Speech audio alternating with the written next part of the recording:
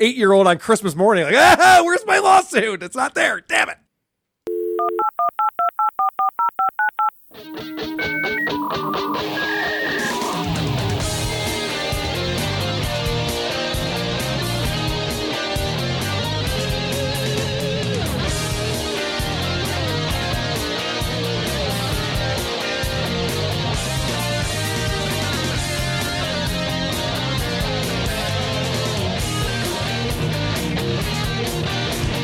Grumpy old beds!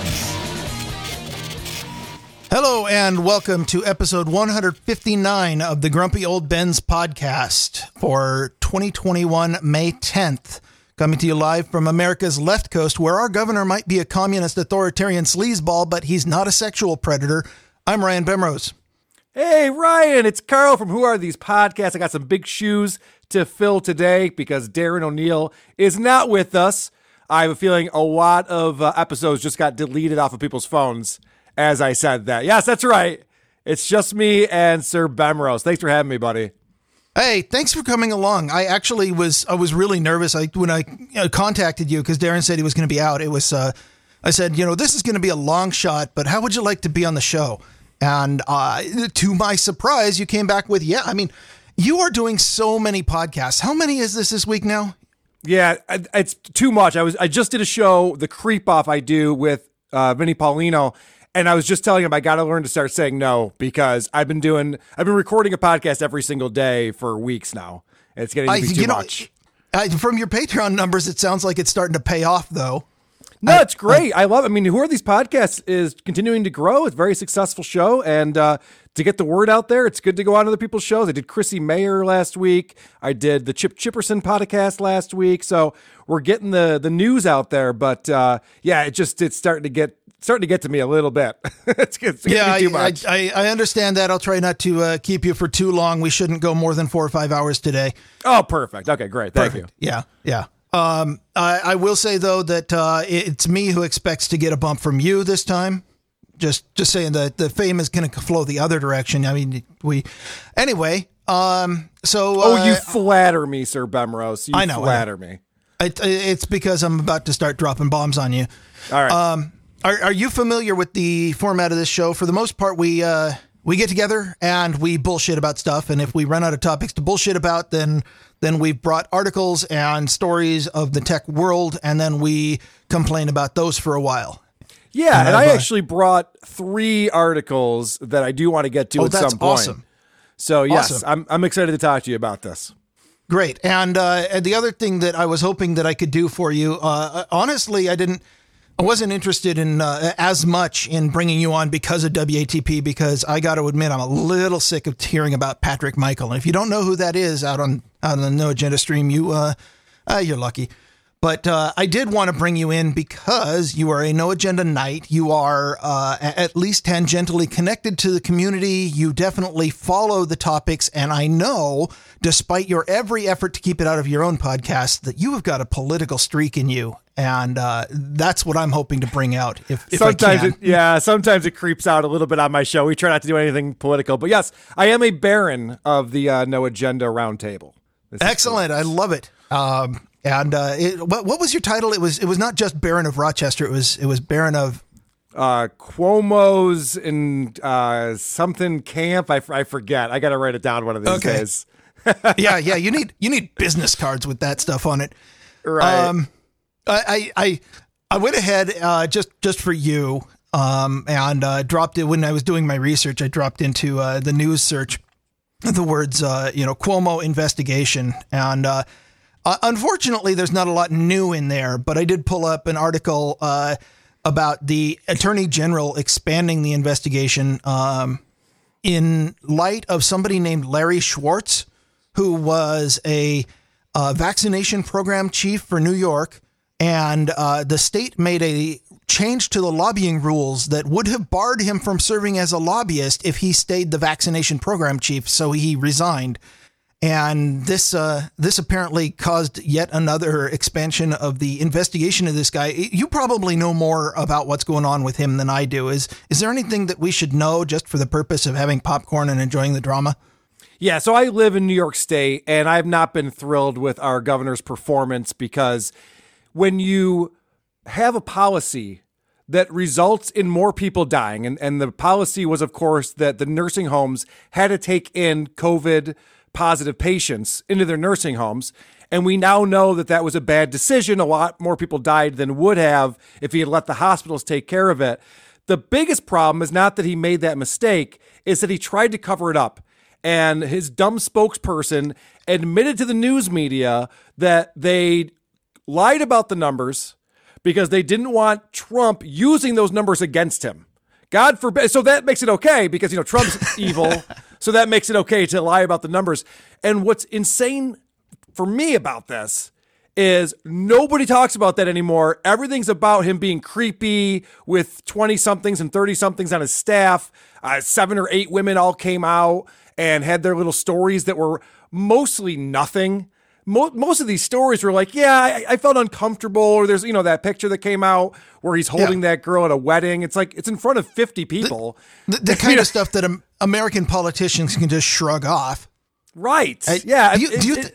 Go ahead. Do you think this might be calculated, like a calculated attempt at, we're going to give him a quick sexual scandal that he'll be able to shrug off and come back later so that he doesn't have to face the people he killed? Well, that's very pessimistic thinking there, Sir Pembrose. Yeah, welcome to Grumpy Old Ben's. Yeah, I know. No, honestly, that's the only thing that makes sense to me because how did this scandal happen and nobody talks about it anymore? I'm talking about the nursing home scandal. That's really the most important thing. Now, the thing with the lobbyist and this shit goes on all the fucking time. And thank God there still are some reporters and journalists who are investigating things and digging these things up. But it falls on deaf ears because the major news outlets don't run with it because they're all in cahoots on this shit. So it does seem like because these, and I actually know one of the women who came out against Cuomo. Oh, really? Yeah, I served on a voluntary board with her here in Rochester. Well, I'm not going to ask you to dox her, but do you believe her? I do believe her because I definitely believe her. If you listen to her story, it's not anything that's that groundbreaking. She worked on this, I forget what the campaign was. She worked on this campaign with him and he complimented her on her looks instead of on her work. And it's like, okay, so what? Should we put him in jail? What are we doing with this guy? I'm confused. Well, he shouldn't be governor. I'll tell you that much. I don't know if being a creep deserves jail time. There's a whole lot of people out there who would no longer. But I don't know. I mean, I am glad that there are people like Governor Cuomo out there because him and Newsom and this Whitmer and who's the guy from Pennsylvania. These guys actually make me feel a little bit better than about my communist governor, who's just doing things like passing carbon taxes and enforcing critical race theory in school. The usual. That's not good. No, it's not good. Helpful. What state are you in, Ryan? I'm sorry. I don't even know where you live. What state are you in? I'm just north of Seattle. I'm in Washington State. Gotcha. And my governor is a guy that I affectionately refer to as J. fucking Inslee. Okay. Yeah. That's a beautiful part of the country, though. I've been up to Seattle a couple of times. It's lovely here. I grew up I was born in Eastern Washington, which is a desert, but is very picturesque. And then I moved to Western Washington where, I've been in this state for over 40 years. I love the geography. I love the weather. I love everything about it, except for the communists and socialists who have moved in and pretty much taken over everything.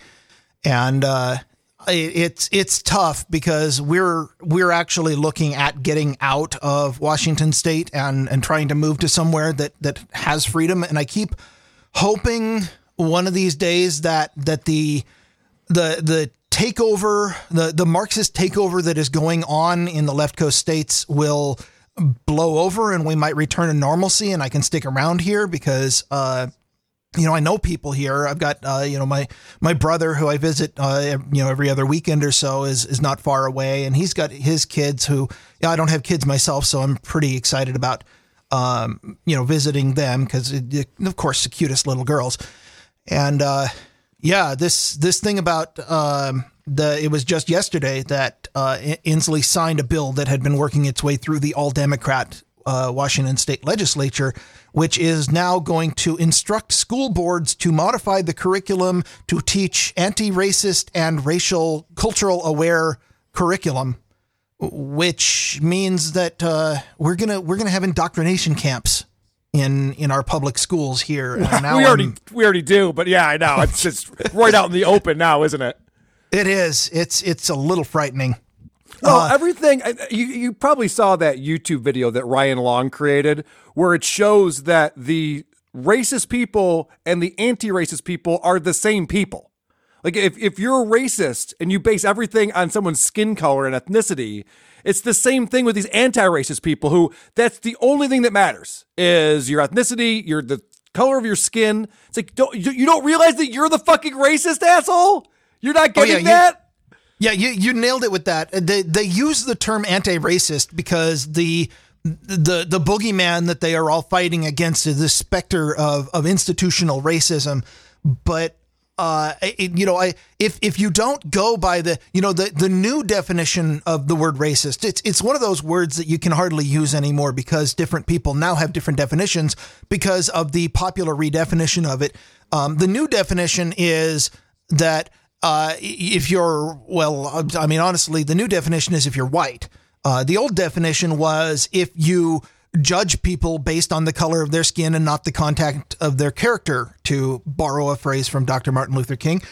And going by the old definition, and just a little bit of critical thinking, it is painfully obvious that the woke culture of critical race theory and anti-racism and whatever words they couch it in, they want to codify in our society that black people and whatever minorities there are today, I think Asians are on their way out, but they're are to be given benefits and white people are to be denied. And how can anyone tell me that this isn't exactly the same thing as we went through when we were forcing black people to sit at the back of the bus back in the 50s? Oh, yeah, no, you're 100% on that one. It's just flipping the sides of it. And I got to think, you're hoping that maybe communism will fall on the left coast. I am, in fact, hoping that. I am too, but it's crazy to me that you look at California, what's happened in California over the last 30 years. And I don't know, you probably saw that campaign ad that Caitlyn Jenner put together, which, have you seen that? I don't think I've seen the ad. Go ahead and describe it. Okay. It's interesting. Basically, showing images of what California was, a beautiful place that people flock to because the weather's great. They have all this industry there. There's so much to do. And now it's nothing but tent cities. There's drug abuse. There's so many problems. Everyone's leaving. Industry is leaving there. Even Hollywood doesn't film there. They film anywhere else they can. And it's because of the policies. It's when Elon Musk has his company there, employing all these people, paying all these taxes, and he says, all right, fuck off. I'm out of here. I'm going to Texas. Like, do you ever look in the mirror and go, maybe we should stop having some of these policies that we have? They're not working in our interests anymore. Well, I always assumed that the whole reason why that they did that was because Elon Musk was a racist. Oh, right. That must be it. But honestly, like, Sir Bremrose, this is the thing that's crazy to me, is you can witness when you have one party rule. And I'm not saying that a place where it's all Republicans is paradise. It most certainly is not. Politicians suck by and large. Yeah. The only thing that keeps politicians in check is politicians working against them from the other side. So any one party rule is not a great place. Correct. And that's why it's so crazy to me that as soon as we have now in Washington, Democrats running the place, they're like, okay, so now we got to make DC a state and we got to pack the courts. Like, we just need to have Democratic rule from now on. It's like, look at California. It doesn't work. It's not going to work. I would think that there'd be moderate Democrats who'd be like, all right, we have to start voting a different way for a little bit. I'll still be a Democrat, but this fucking critical race theory shit being shoved down my child's throat. Like, there's got to be moderate people who know this is insane. Do you honestly believe there are any moderate people left in New York or California? Well, in New York, I guess you're there. I think most people are. I mean, they've been leaving in droves. I know that because for 2 decades they've been coming here. Right. I know. And then bringing their policies, of course, which their policy is, well, I don't like what the Democrats are doing, but I've been taught all my life that Republicans are bad. So when I get here, I'm going to vote Democrat anyway. And now my state is also turning into California or has. I don't know. I feel like enough of the voters in California, the Caitlyn Jenner commercial you just described sounds like it would be really compelling to the population of California as it was, say, 8-10 years ago. I'm just not sure how many of those are left. And then, talk about packing the courts. How about packing the state with this illegal immigration thing? Oh, we need to invite everybody in. And then anybody who's here, we need to let them vote without ID, and bring any death certificates you find, because we're going to make sure they vote too. I saw a funny thing on Mastodon. Somebody posted, I don't know if it was a Babylon Bee or something, but it was... Babylon Bee is awesome. It's great. It was like an article that was like, liberals amazed at black man with ID. And it showed a black guy with ID, and the liberals were all like, oh my God, it's unbelievable. How was he able to pull that off? So you said you had stories. I want to hear one of them. What do you got?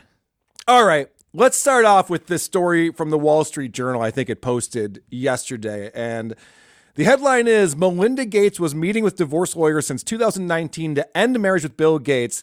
The philanthropist had discussions with lawyers in October 2019, around when the Microsoft co-founder's ties to Jeffrey Epstein became public. That's interesting. We're back to that, are we? Well, you guys were speculating last week's show about this divorce, and it's none of your business, and I'm with you on that. I don't care about that, but Jeffrey Epstein does make it very interesting, doesn't it? It makes it much more entertaining drama. And, I do make the distinction between things that are entertaining drama and I just watch them for the entertainment value. And the Epstein thing is definitely that. And the Bill and Melinda Gates thing. And then I make a distinction between that and stories that are genuinely going to harm me, like my whole state is turning into communists. So I'm definitely in the Bill and Melinda Gates thing is pure entertainment. The Epstein thing, we could bring in the first public appearance of what's her name, Maxwell something, with a black eye. This is a story that the elites really don't want to be out there. A funny thing, I haven't seen anything about it on CNN. No, they're not covering this on CNN. I'm surprised. Yeah. So yeah. I'm surprised the Wall Street Journal even touched it. It's like the number one article on there right now because they rank the most popular stories, and it is number one. So apparently that's the only place you can get it. So I'll just read from the article real quick here. The couple hasn't said what prompted the split. One source of concern for Miss Gates was her husband's dealings with convicted sex offender Jeffrey Epstein, according to the people and a former employee of their charity, the Bill and Melinda Gates Foundation. Miss Gates' concerns about the relationship dated as far back as 2013. According to the documents reviewed by the Journal, Miss Gates and her advisors held a number of calls in October 2019 when the New York Times reported that Mr. Gates had met with Mr. Epstein on numerous occasions. Mr. Gates once stayed late into the night in Mr. Epstein's Manhattan townhouse, the Times reported. I'm sure they were just, having drinks and discussing mundane things like how to murder 10% of the population with vaccines. Well, it was interesting. At that night, when he stayed late into the night, a woman showed up with her 15-year-old daughter. And they don't say what the business was for her to be there, but I found that to be kind of sketchy. And is the daughter still around, or who knows? Suddenly took a permanent vacation to an island somewhere? Or? Yeah. Miss Gates, a global advocate for women and girls, had told her husband she was uncomfortable with Mr. Epstein after the couple met him together in 2013. There's an understatement. Yeah. I mean, this is after he had been convicted, obviously, 2013. Right. Mr. Gates and some employees of the Gates Foundation continued a relationship with Mr. Epstein despite her concerns. In 2013, Bill Gates is reported to have flown with Mr. Epstein on his private jet from New Jersey to Palm Beach, Florida. And what Gates says is, I met him. I didn't have any business relationship or friendship with him. I didn't go to New Mexico or Florida or Palm Beach or any of that, he explained. There were people around him who were saying, hey, if you want to raise money for global health and get philanthropy, he knows a lot of rich people. And I'm going to play the devil's advocate side. I don't necessarily believe this position, but Bill was always kind of a wheeler and dealer, and he was always the kind of person who would make deals and then think about the consequences later. And maybe, just maybe, he wasn't, it's possible he was there for, to get some of that adrenochrome into him, but it's also possible maybe he really just wanted Epstein was a power broker back in the day, when before all this stuff came out about what he was actually doing. He had connections to a lot of very powerful people. And if you're a powerful person who wants to get more powerful people so that you can, expand your Bond villainy and your take over the world with vaccines program, then maybe that's all it was. Maybe he just really needed, he's like, you've got influence with powerful people and I want to use that. Sir Bemrose, I totally agree with you, except for the point that it's now causing their relationship to end years after. Wait, how long has it been since Epstein died? Was it 2 years ago? Anyway, years after his obvious suicide. Now they're still going through with a divorce over it, which tells me that it wasn't just he was trying to raise funds. I mean, I agree with you. It's very possible this guy was a wheeler and a dealer, and of course they're going to cross paths and he's going to try to make some money and raise funds. But the fact that Melinda is still upset about this and she decides that she needs to file for a divorce tells me there's more to it than that. Well, if there is, do you think we'll ever find out? Of course not. That's why I wanted to talk about it before this. We never hear about this ever again. This is like This is like a snapshot in time. You can come here, and this is what podcasts are good for. As a podcaster, we are in a unique position to provide you unconfirmed speculation about every topic that you're never going to hear the confirmed truth about. Correct. Yes. Isn't that fun? Yes.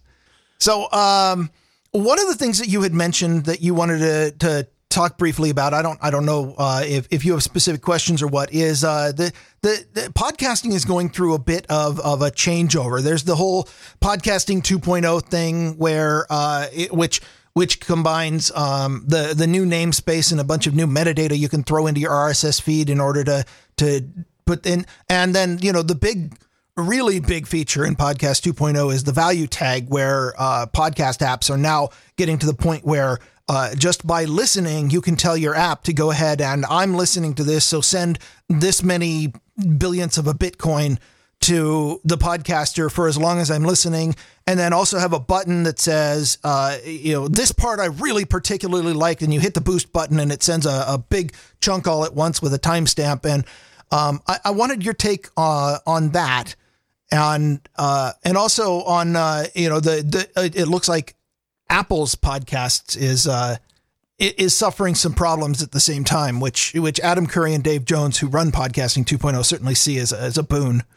I have not heard their take on this yet, but yeah, Podcasting 2.0 is a brilliant idea. I know that Adam Curry has been working on that because we have to keep this decentralized. My biggest concern for the future of podcasting are companies like Apple and Spotify, who are going out and saying, if you want to hear this show, you hear it exclusively through our channel. This is bad. What Joe Rogan did, this precedent that he set, was very bad for podcasting. And it happened immediately where you saw the consequences. There's 40 some odd episodes that no longer exist because Spotify said, well, we don't want a conversation with so-and-so to be on Spotify. So we've taken that down. It's like just conservative people. It's not like it was Jeffrey Epstein. Only bad people. Around. Only people that you shouldn't hear about. And as we know, our overlords, the woke 20-somethings at Spotify who know better than everybody else what you should and shouldn't be able to hear, are absolutely the judge of the gatekeepers of culture. So podcasting is the last place where you and I can come on and we won't get canceled for what we're saying. We're saying that Washington State is turning into a communist country. We won't get canceled for that. If you're on YouTube, if you're on Twitter, any of these centralized platforms, you can and will get kicked off and permanently banned from them. So it's very important that we keep podcasts decentralized. They should be able to be played through any type of app that anybody's using. But unfortunately, Apple has decided to do something. And I have an article here from thenextweb.com, which is a Financial Times company. And they seem to be celebrating this. It says, Apple fires up the podcast war with subscriptions and an app redesign. Watch out, Spotify and Patreon. And so this is from a couple weeks ago when they made the announcement. At today's spring-loaded event, Apple fired a shot that could remodel the whole podcast industry. And damn, I'm excited. Are ya? I am. What surprised me about that article is Apple really thinks that their primary competition is Spotify and Patreon.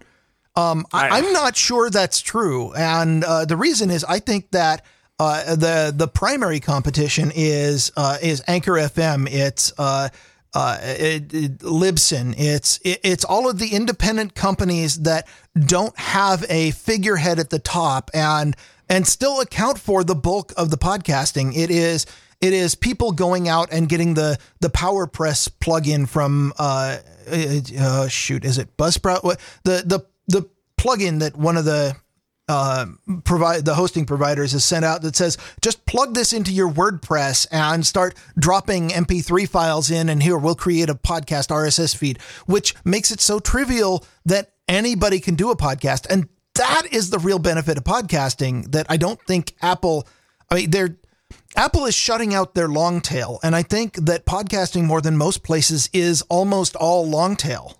Well, I have bad news for you. You said independent organizations like Anchor.fm. Weren't they acquired by Spotify?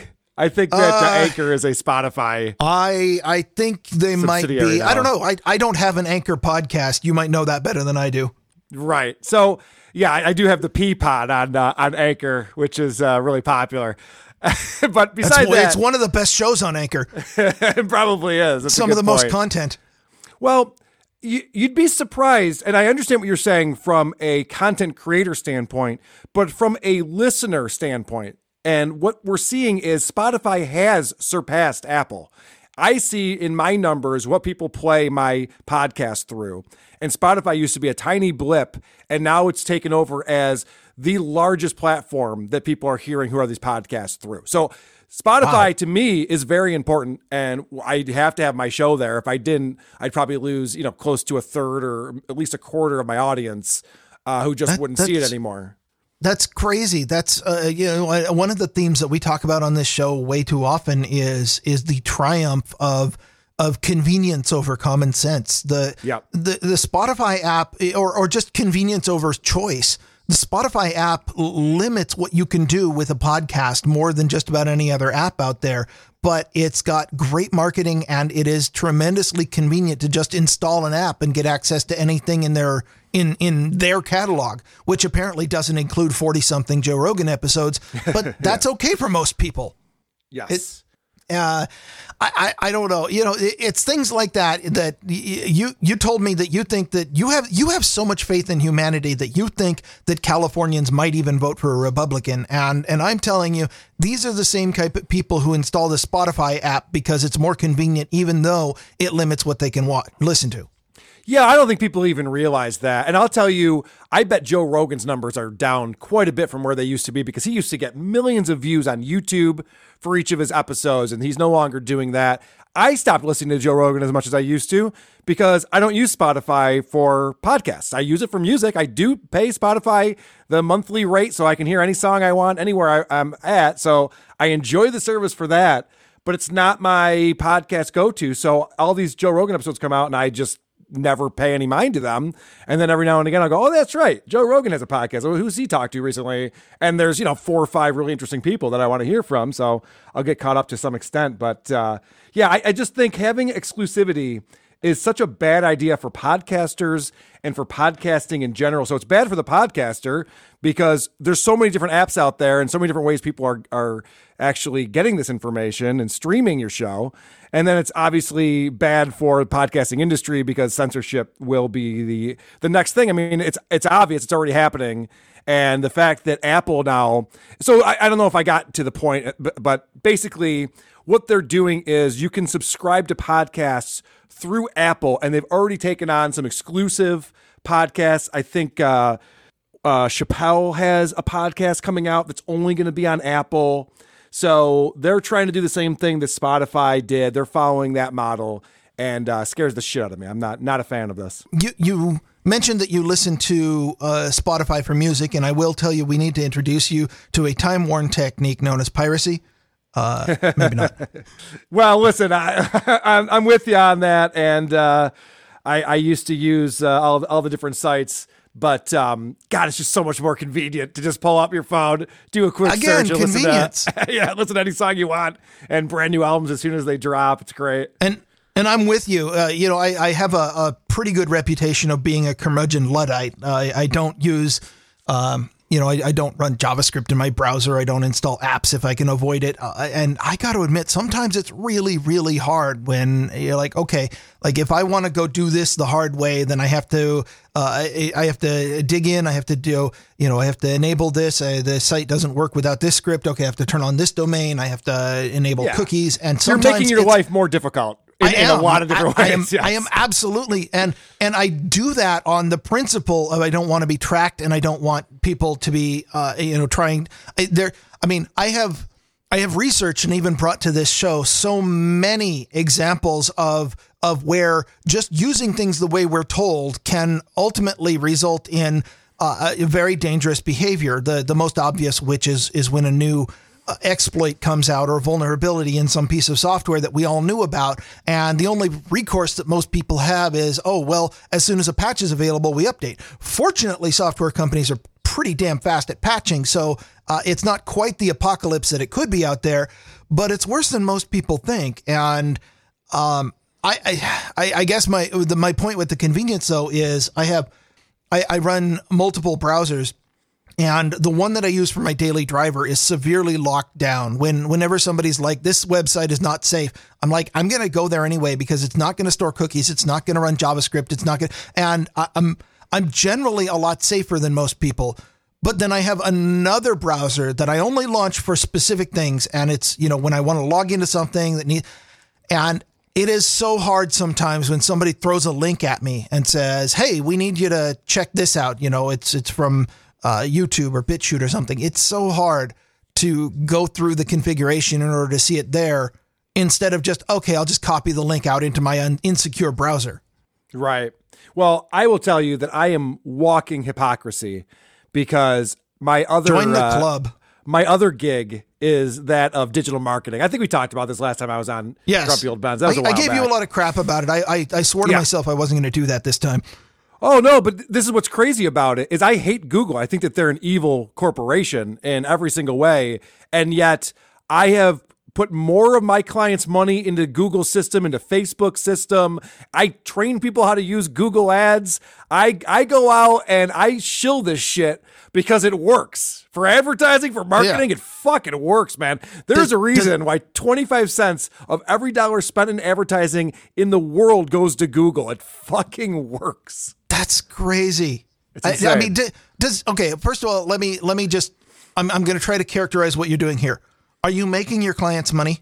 Of course, yes. Well, then it sounds like it's worth it. And that's really what you're optimizing for. And you can hate Google all you want, but if that's still the right way to go about making your life better, I don't think anybody can demand that you give up what's good for you and your clients and the people that you represent just for whatever's good for society. That way lies socialism. And I don't think we're about that here.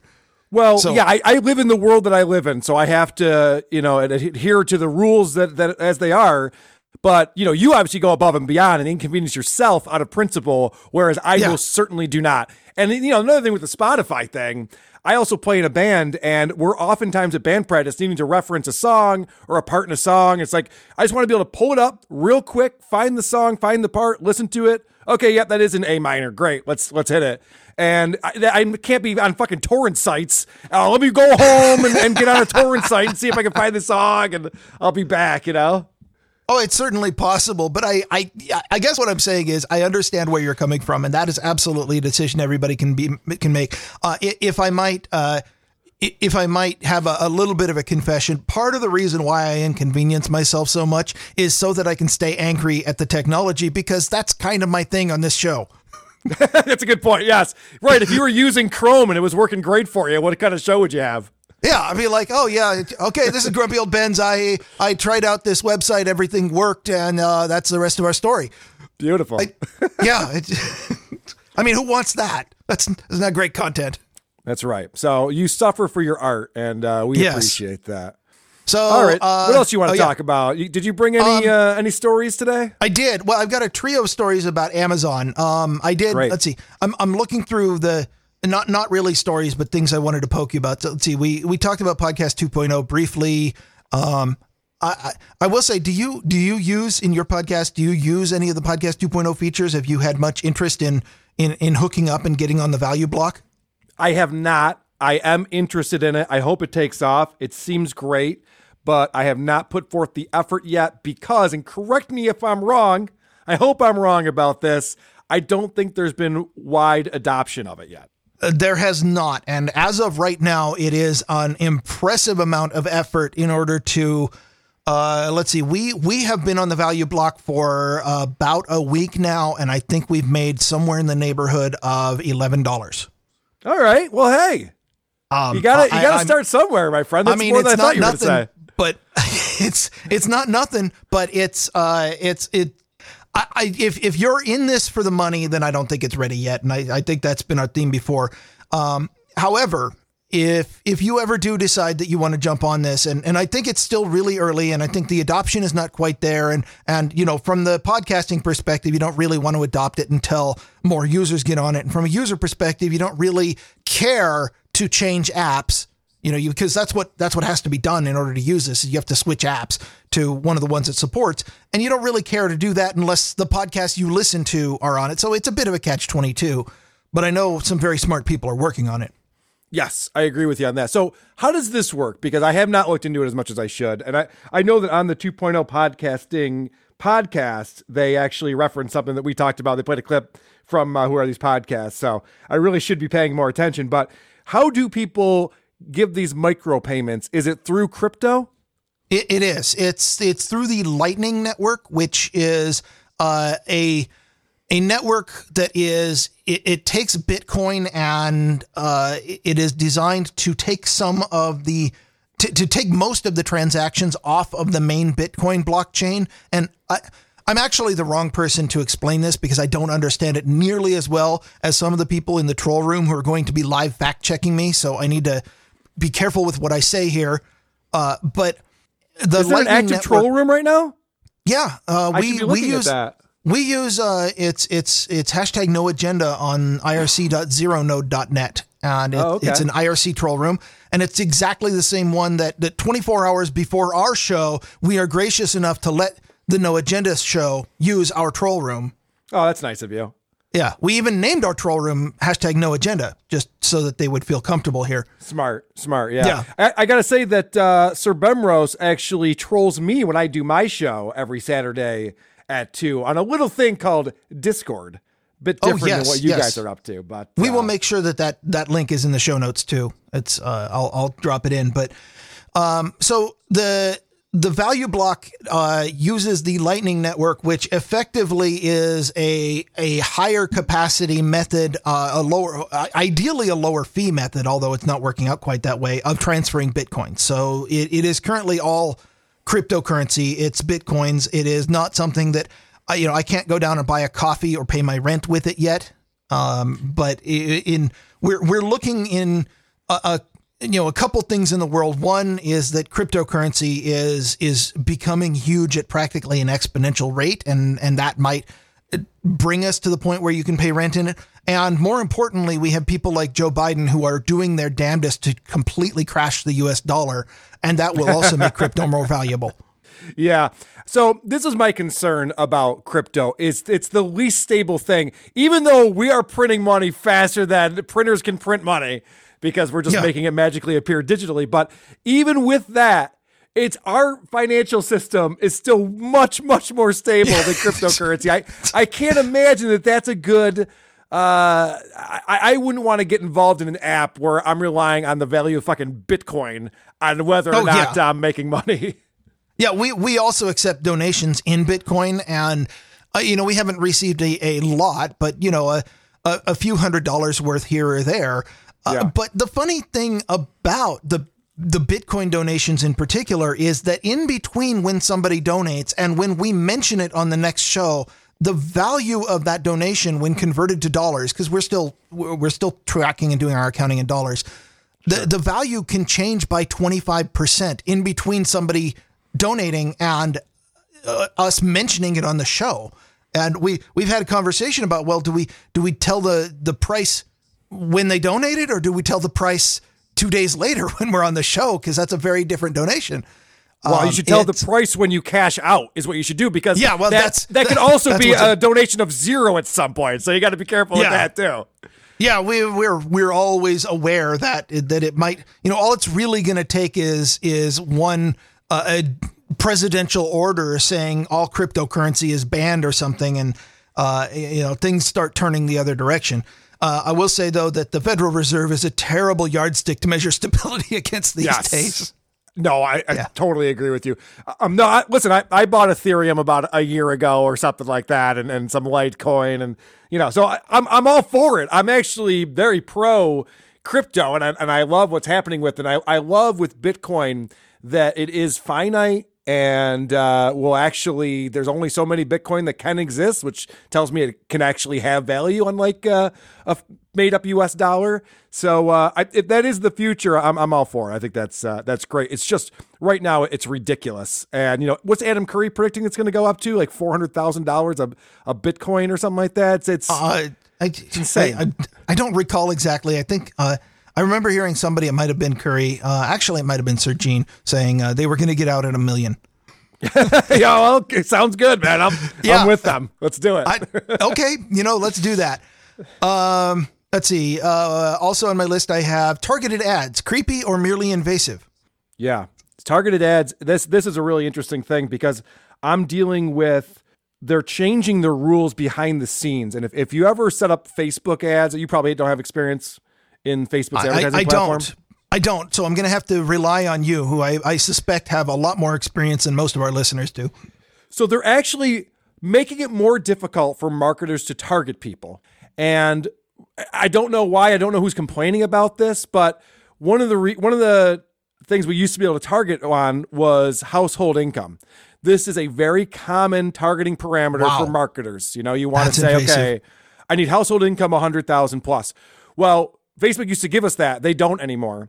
Now what they do is they allow us to target zip codes where the average household income is either high, medium, or low. Oh, isn't that racist? Isn't that like disadvantaged communities I keep hearing about? And if you are advertising a housing, if you are advertising apartments, you cannot use that type of targeting, because actually it's a law. Well, I mean, like if you're selling say ammunition, and you can target, I want zip codes in the south side of Chicago.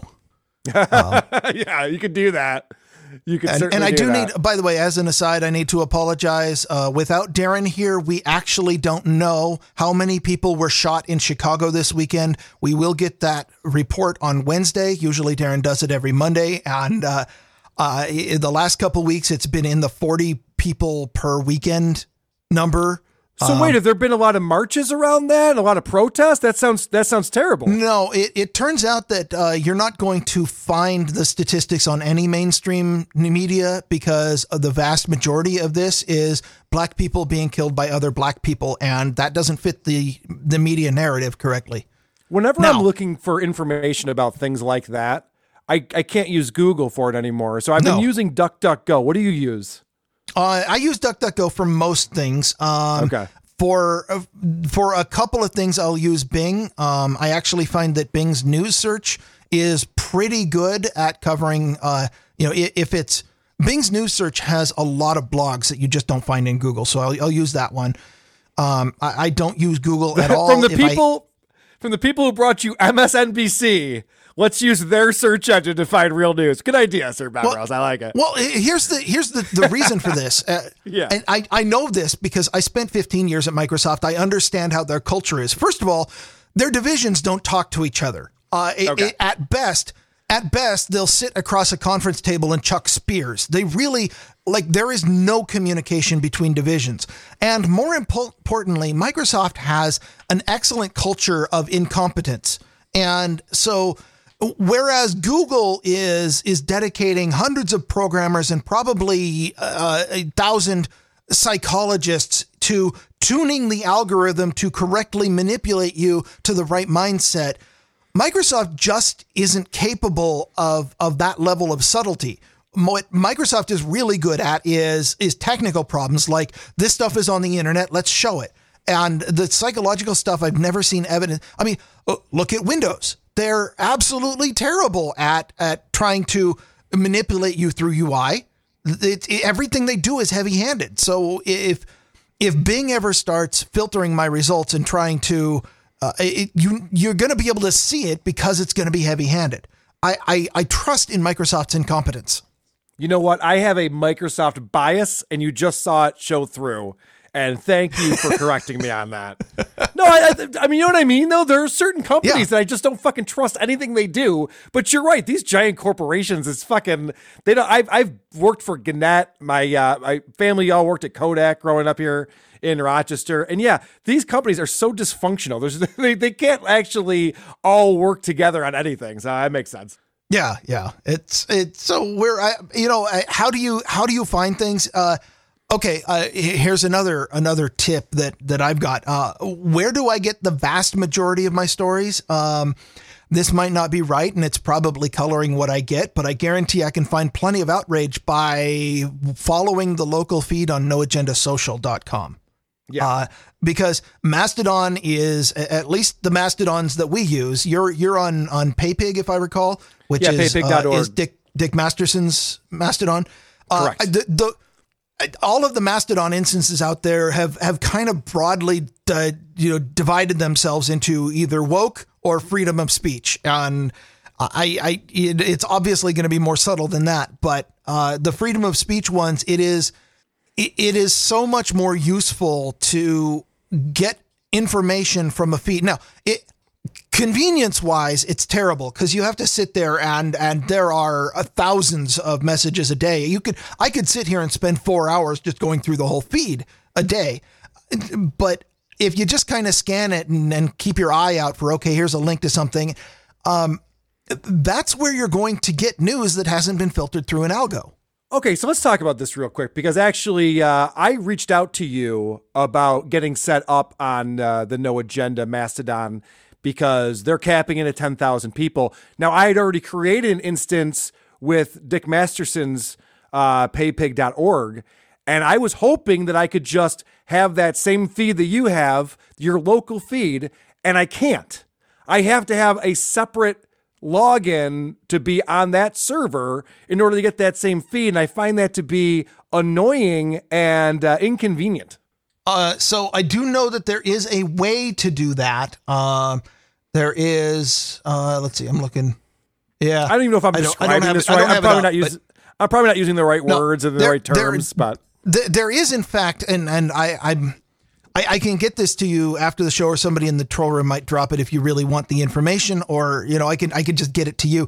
But I am aware that Mastodon has an API where you form the URL in a particular way, and it shows you the local feed from another server. And I haven't used it because most of what I want is at No Agenda Social, and I was probably one of the first 1,000 people on the server, but I am aware that, let's see. Yeah, Troll Room is saying the only solution I heard was a specific client that did that. So maybe it's not part of the UI. Either way, if that isn't an option out there, if it does work, go ahead and hit us up on either Sir Bemrose at No Agenda Social, or is it Carl WATP at paypig.org? Let me take a look at that. That's a good question. I'm not even sure. Okay, well, if you hit me up, if you know how to do that, I am actually interested in learning, because there are a number of instances I want to follow, not least of which I have a secondary account at podcastindex.social because I want to follow that. And I'd rather bring it all into one account.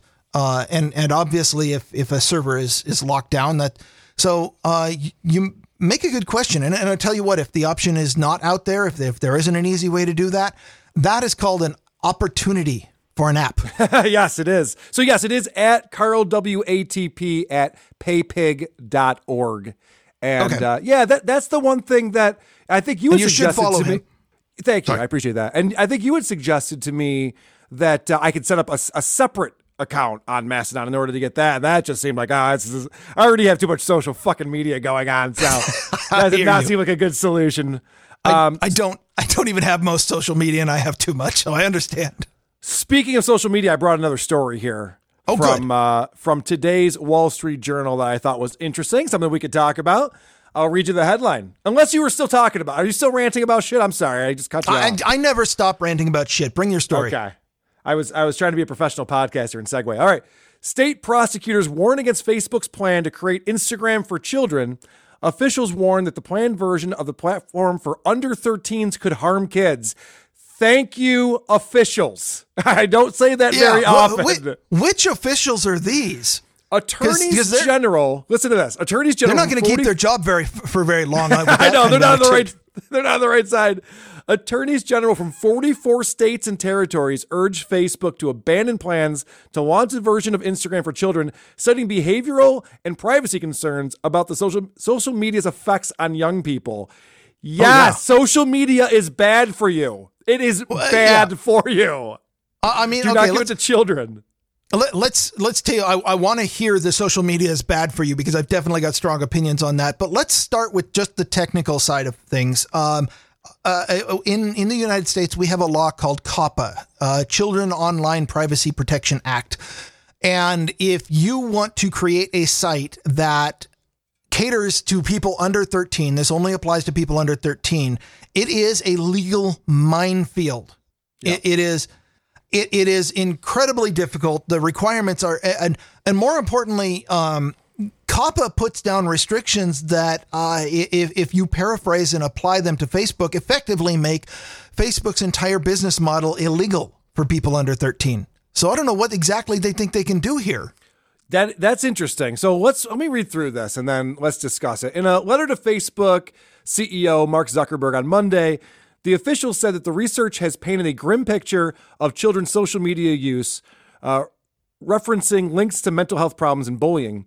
The letter adds bipartisan weight to pressure that Facebook has forced over its plan. Oh, what am I reading here?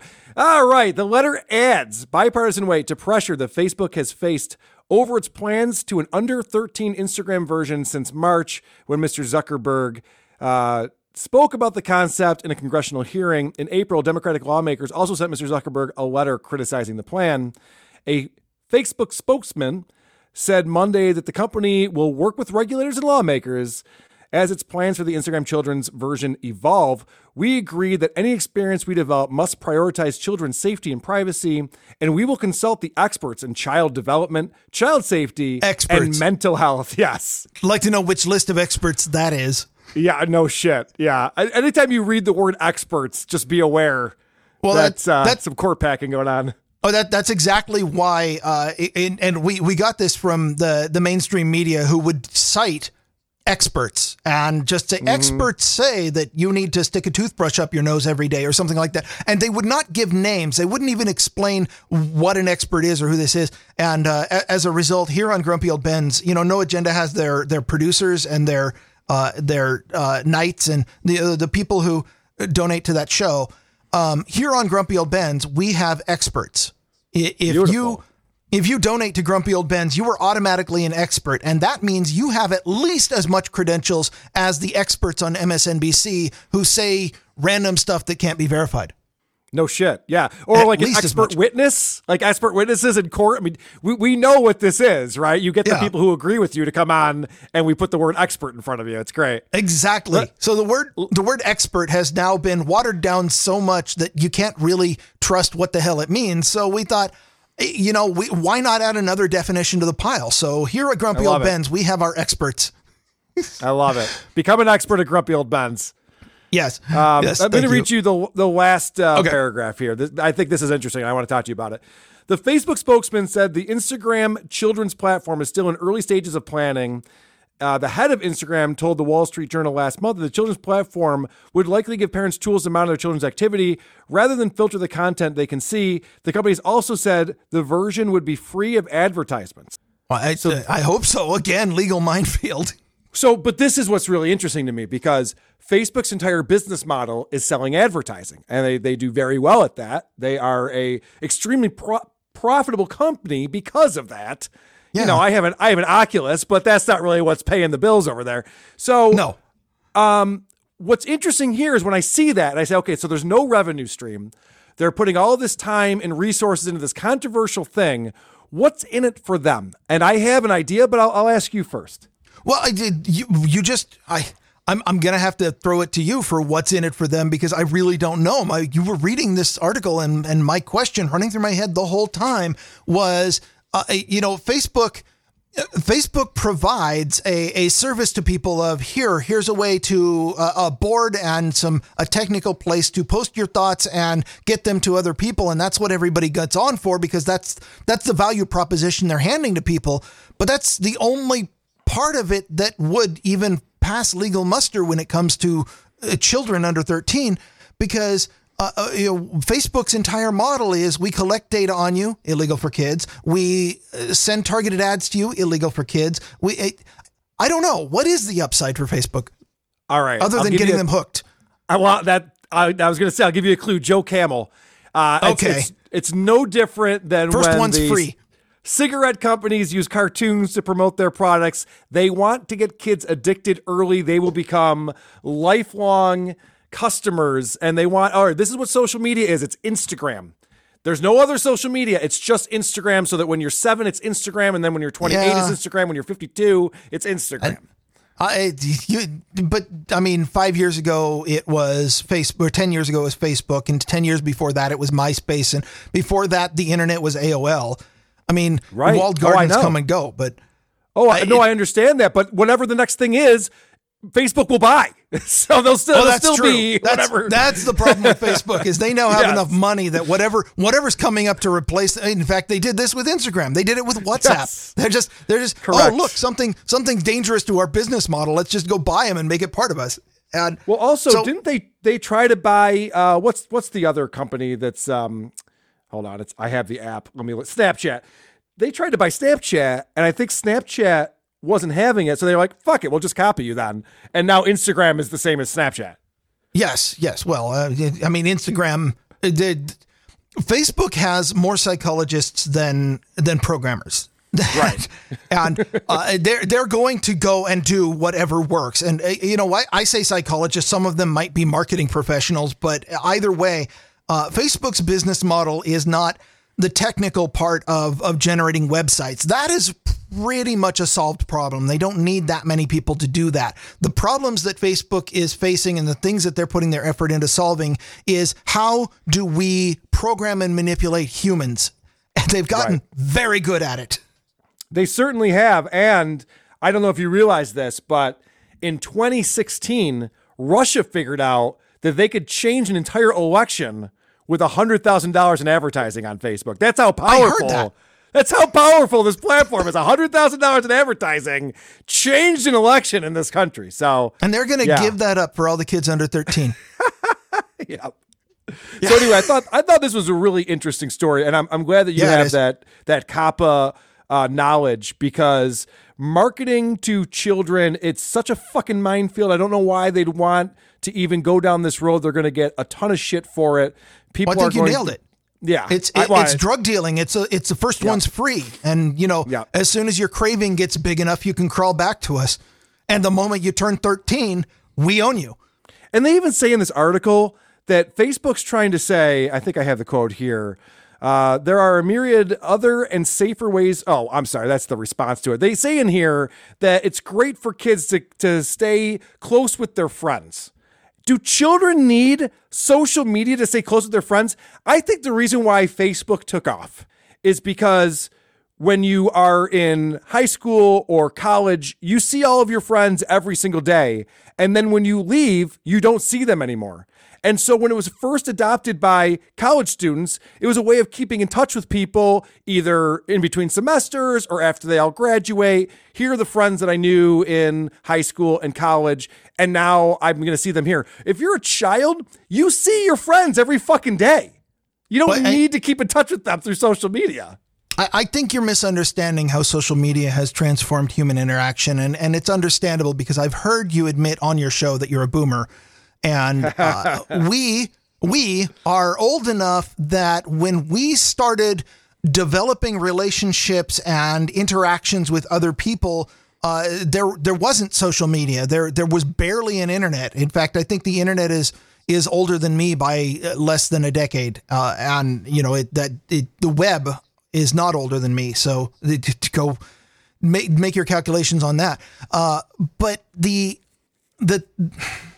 thing is that we grew up in a time where, humans being social creatures, we do crave, we have a biological need to bind with other people, to bond with people, to get to know people, to build up our tribe. But what social media has allowed, especially with places where social media is allowed for young children who are still developing their brains, is social media is providing, through this little tiny 5-inch phone screen, a proxy for all of those relationships that you no longer have to develop with other people physically around you in meet space. So the argument of, everybody that the kid knows is not online. Well, that's not true. When you raise a kid on a phone, like, here, kid, have some YouTube, shut up already.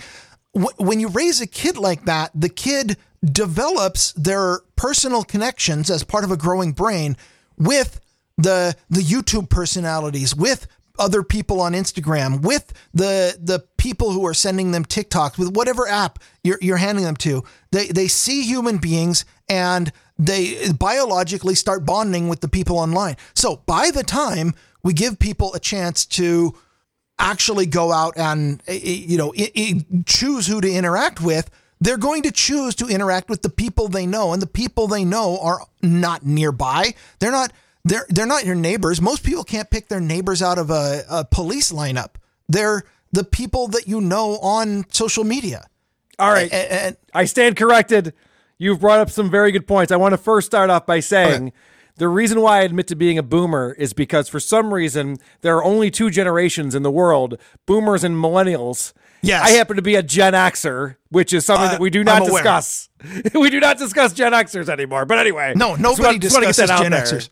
Nobody discusses Gen Xers. Weird. It's fantastic. It lets us fly under the radar. It does. I know. It's like, dude, we brought you grunge. Come on. Give us some credit over here. No. Anyway. Yeah, well, if we've done anything since then. Oh. Right. Yeah, so that was our sole accomplishment. That we're like, okay, we're done now. We are a lazy group. So, yes, I forget that children are growing up very differently than how you and I probably grew up. And their interaction with their friends are probably on Discord and playing video games with a headset on, and they don't actually see each other, especially in the era of lockdowns, that you're right, their friends are on the phone screen. That does make perfect sense that they would have their own social network now, because lockdowns are accelerating. Lockdowns are accelerating the melting of the human brain. Yes. Yeah. So, all right. So I'm going to ask you a question. Okay. This is going to be hopefully thought-provoking. Does the internet make life better or worse overall? Yes. You got to pick one.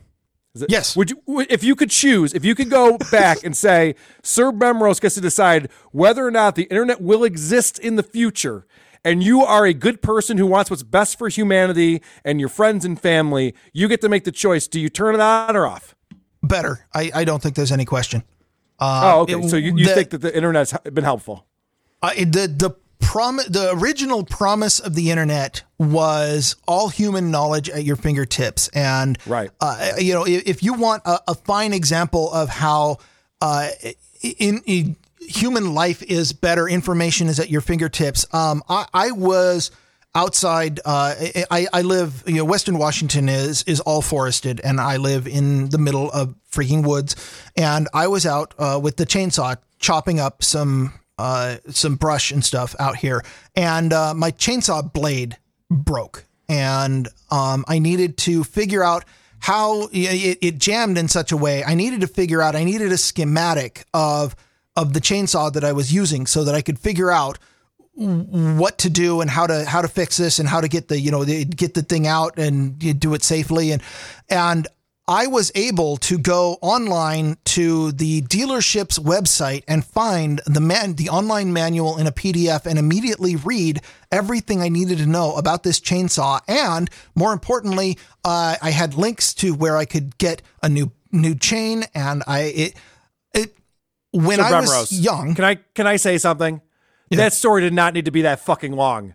I'm right. Able to find the information that I need. Yes, I know. I get it. Let me tell you something. I am a podcaster by trade now. That's my profession. I still do digital marketing work. Everything I do is on the internet, and I'm questioning whether or not it's a good thing for civilization.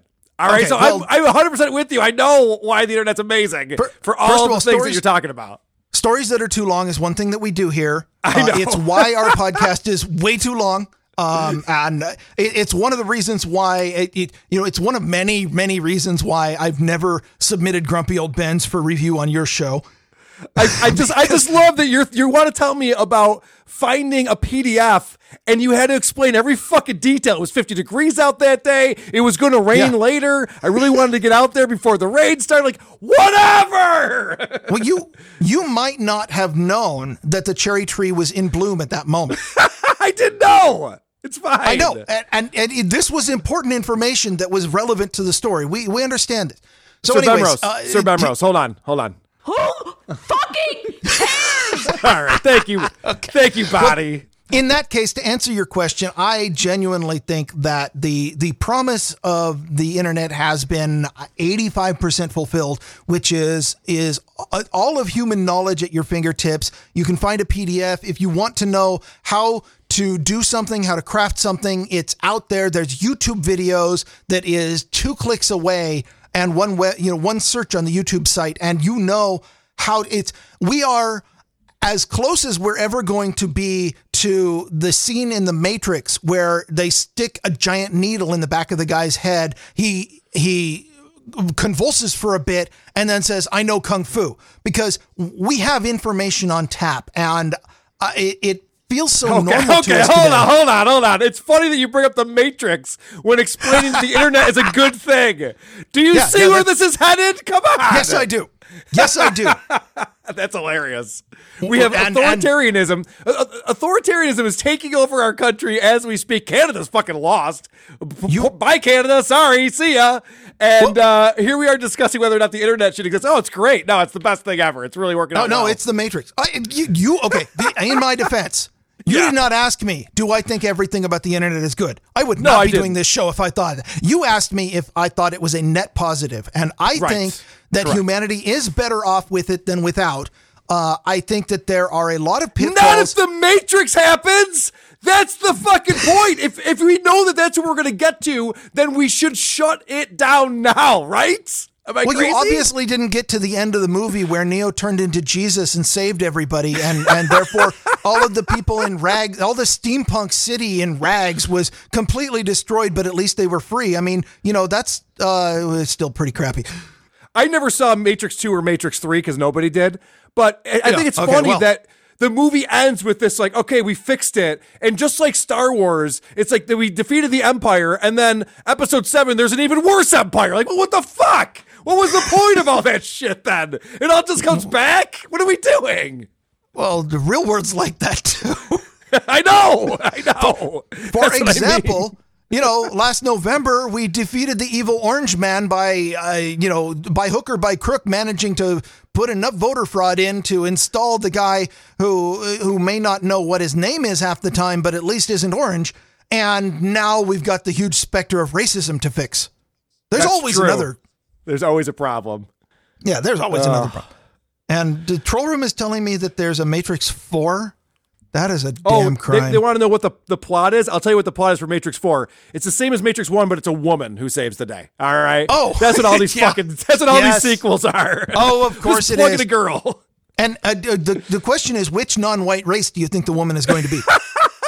I think it's actually going to be Queen Latifah is going to save the day in Matrix 4, if I'm not mistaken. Yeah, I hope Queen Latifah doesn't start singing. That's your biggest concern about her starring in Matrix 4? She might start singing. Yeah. Well, I'm not going to watch it, so it doesn't really matter to me.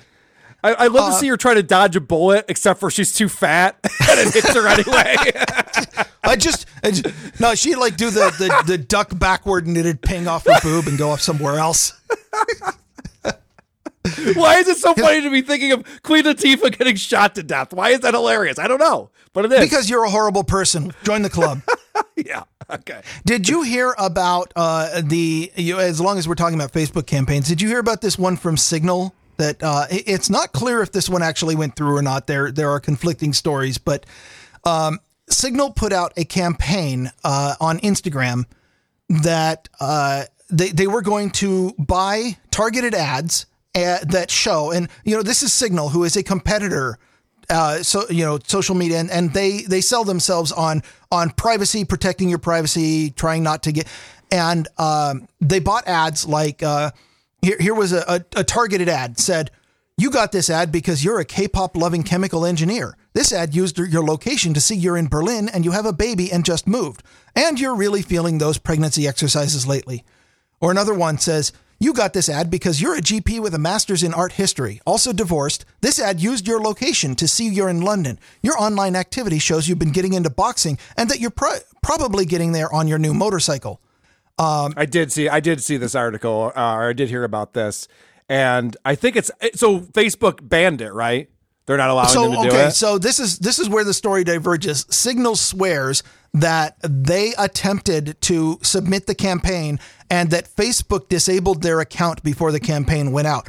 Facebook says that they just forgot to click the submit button. And Facebook says... That's funny. Facebook says this is a stunt by Signal, which I totally believe. It could be, who never tried to run the ads. Facebook also says if Signal had tried to run the ads, a couple of them would have been rejected because our advertising policies prohibit ads that assert you have a specific medical condition or sexual orientation. But of course, running the ads was never their goal. It was all about getting publicity. That part I believe too. I don't know if they actually tried to run it. I do believe Facebook on this one, because here's the crazy thing to me. Who would be appalled by that? You've given this information to a website. You've told them what your age is and that you're married and that here's your parents and this is your son and this is what he looks like. And then they're like, "Hey, you got this ad because we know that you're married and you drive a motorcycle." Like, people are like, "What? How did they find this out?" It's like, dummy, you told them. What do you mean? Yeah. Why? Who's surprised? And you've had two people out on the internet. You have had people like me screaming at the top of my lungs for 5-10 years saying, "Stop giving so much data to these online platforms." Well, you didn't listen to me. You gave your data to the online platforms. It should not be a surprise to anyone that that information is being used. And not for nothing. And I definitely, I have a bias in this too, because I've been in digital marketing for so long. The advertisers are not the enemy here. I love how people are like, "Oh my gosh, they're sharing this with the advertisers." I don't like that Facebook has this information. No, Facebook is the enemy. They're in cahoots with the fucking CIA. They fucking have office. They share office space, for Christ's sake. Are you kidding me? This shit where they're just like, "Oh my gosh, did you know that Amazon sells your purchase history to advertisers?" I'm not concerned about that. I don't care if an advertiser knows that I enjoy their product or a competitor's product. They can't hurt me with that information. Amazon can certainly fucking hurt me with the information they have, because they're fucking buddies with the IRS. So that's more of a problem for me. You just haven't been canceled enough lately. Am I saying things I shouldn't say? I don't know. Let's see. The only other thing I had on here, did you want to talk about your lawsuit at all? Because that part, it does fascinate me a bit, but I don't know if you're in a position where you want to talk about that on someone else's podcast. All I want to do is talk about that. That's all I want to talk about. Thank you for bringing this up. So I'll give a quick background around this. Okay. Stuttering John Melendez from the Howard Stern Show, and he was also the announcer on the Tonight Show, now has what he calls a podcast, and it's a YouTube / podcast thing that he does. And on Who Are These Podcasts, my main show, what we do is we critique people's podcasts. We play clips. It's actually, a lot of the inspiration came from No Agenda. I love that they pull the clip, you get to listen to it, and then they analyze it. We do a similar thing. We listen to podcasts. It's a comedy show. We treat it like a roast, but we pull a clip, and then we make fun of it, and we kind of analyze the show, what's good, what's bad, mostly what's bad. And so this episode will probably be on in a couple weeks. Well, I'm not going to make fun of myself. I'll pick something else. No, but you can pick out my parts. I'm sure it will be enough. So I did a show about Stuttering John show, and he was really easy to goof on. The guy just sucks, and he didn't take it well. So because of that, we started piling on, and we talk about him a lot. Well, recently, I made an accusation that he was fired when he used to work on the show called The Stephanie Miller Show. And nobody who's listening to this will know who that is. It's a extremely left-leaning political show that Stuttering John did a very short stint at, I think 4 months or something he lasted. Can I admit something? Yeah. I don't think I'd ever heard the word Stuttering John until I started listening to your show. So that is the reach that you have. Well, you're a West Coast guy, Northwest, so that makes sense because Howard Stern probably wouldn't have made it all the way up to where you are. But in most major markets in the U.S., Howard Stern was a pretty big deal. Anyway, whatever. I know I get a lot of shit for talking about old 90s and aughts radio too much because I was a big fan when I was growing up. So what happened was I said that he got fired when actually he quit. So he then went on his show and said, all right, Carl, I fucking got you now. That was libel and slander, and there's a defamation lawsuit coming your way. Does he know the difference between libel and slander, that they're not actually the same thing? He keeps saying it over and over again. It was both libel and slander. It's like, I didn't write it down. I just said it. And it was a joke. It was a joke, but whatever. You know, if you used Podcast 2.0 transcripts, then it could be libel and slander. Yeah, good thing I don't. If you had a transcript of your show. Good thing I don't use that, huh? Jesus. Be twice the lawsuit. So, long story short, he has gone on multiple shows threatening a lawsuit, telling me that it's coming down the pike. He's writing up the paperwork with his attorney. He's paid the attorney his retainer. He's going to sue me. I am inviting this in every way possible. I'm goading him. I want this to happen. It would be nothing but publicity and fun and fodder and content for the show. I don't think he'll go through with it for one very specific reason, Sir Bremmer. Lawyers cost money? Well, no. I mean, that is a great reason. But, you know, he does have people watch his show and donate. He doesn't have any grounds for a lawsuit? Correct. He could not possibly win this lawsuit because he would have to prove damages. He would have to prove that he didn't get hired for a job because the employer heard me say he was fired from Stephanie Miller for drinking too much, which would be impossible to do. So that is why I'm actually inviting the lawsuit. I hope he does it. I mean, you can take my statement earlier that I'd never heard of Stuttering John without your show as evidence that by talking about him on your show, you are actually providing him more publicity than he would have got otherwise. And in fact, you should be sending him an invoice. I'm keeping him relevant, for Christ's sake. Half the people watching his show are watching him because they know I'm going to make fun of it on Sunday, and they want to see what I'm going to make fun of. So, yes, I know. He fucking should be paying me right now. I don't get it. I have heard the phrase, actually, here's something you might be able to help me out with. I have heard the phrase lawsuit bandied about. Okay. And I don't exactly know what that is because I think it has to do with yet another ex-radio guy that I was never introduced to here on the left coast. Not quite. Okay, here's the reason why we use the term LOL suit, LOL suit, the laugh out loud suit, is because there was a podcast called The Biggest Problem in the Universe, and it was hosted by Dick Masterson and Maddox. And if you remember Maddox, he had this website called The Greatest Page in the Universe or something like that. And it was a blog site back in the early aughts, before there was a lot of multimedia and stuff. He would just write these articles. Back when blogs were the new podcast. Well, yeah, I mean, back then there wasn't WordPress. It was all hard-coded. You had to know HTML and CSS and stuff. So not a lot of people had their own website back then. And Maddox had a very funny site. He had very funny articles, and they would spread virally, and he got very popular. So him and this guy, Dick Masterson, start doing a podcast together. And it doesn't end well because Dick starts dating Maddox's ex-girlfriend, and Maddox gets all... I'm not even making this up. Maddox gets all butthurt about that. No, kicks him off. Having seen Dick, though, I mean, I understand. I get it. That is what we refer to as a dick move. Yes. Well, I mean, it was his ex-girlfriend, whatever. They hadn't been dating for 3 years, and he had another current girlfriend. But bro code. I suppose. I don't know, man. The singer in one of the bands that I play in is engaged to my ex-girlfriend, so I don't fucking care. I'm married. I'm happy. It doesn't matter. Anyway, Matt did not take this well. Oh, yeah. Go ahead.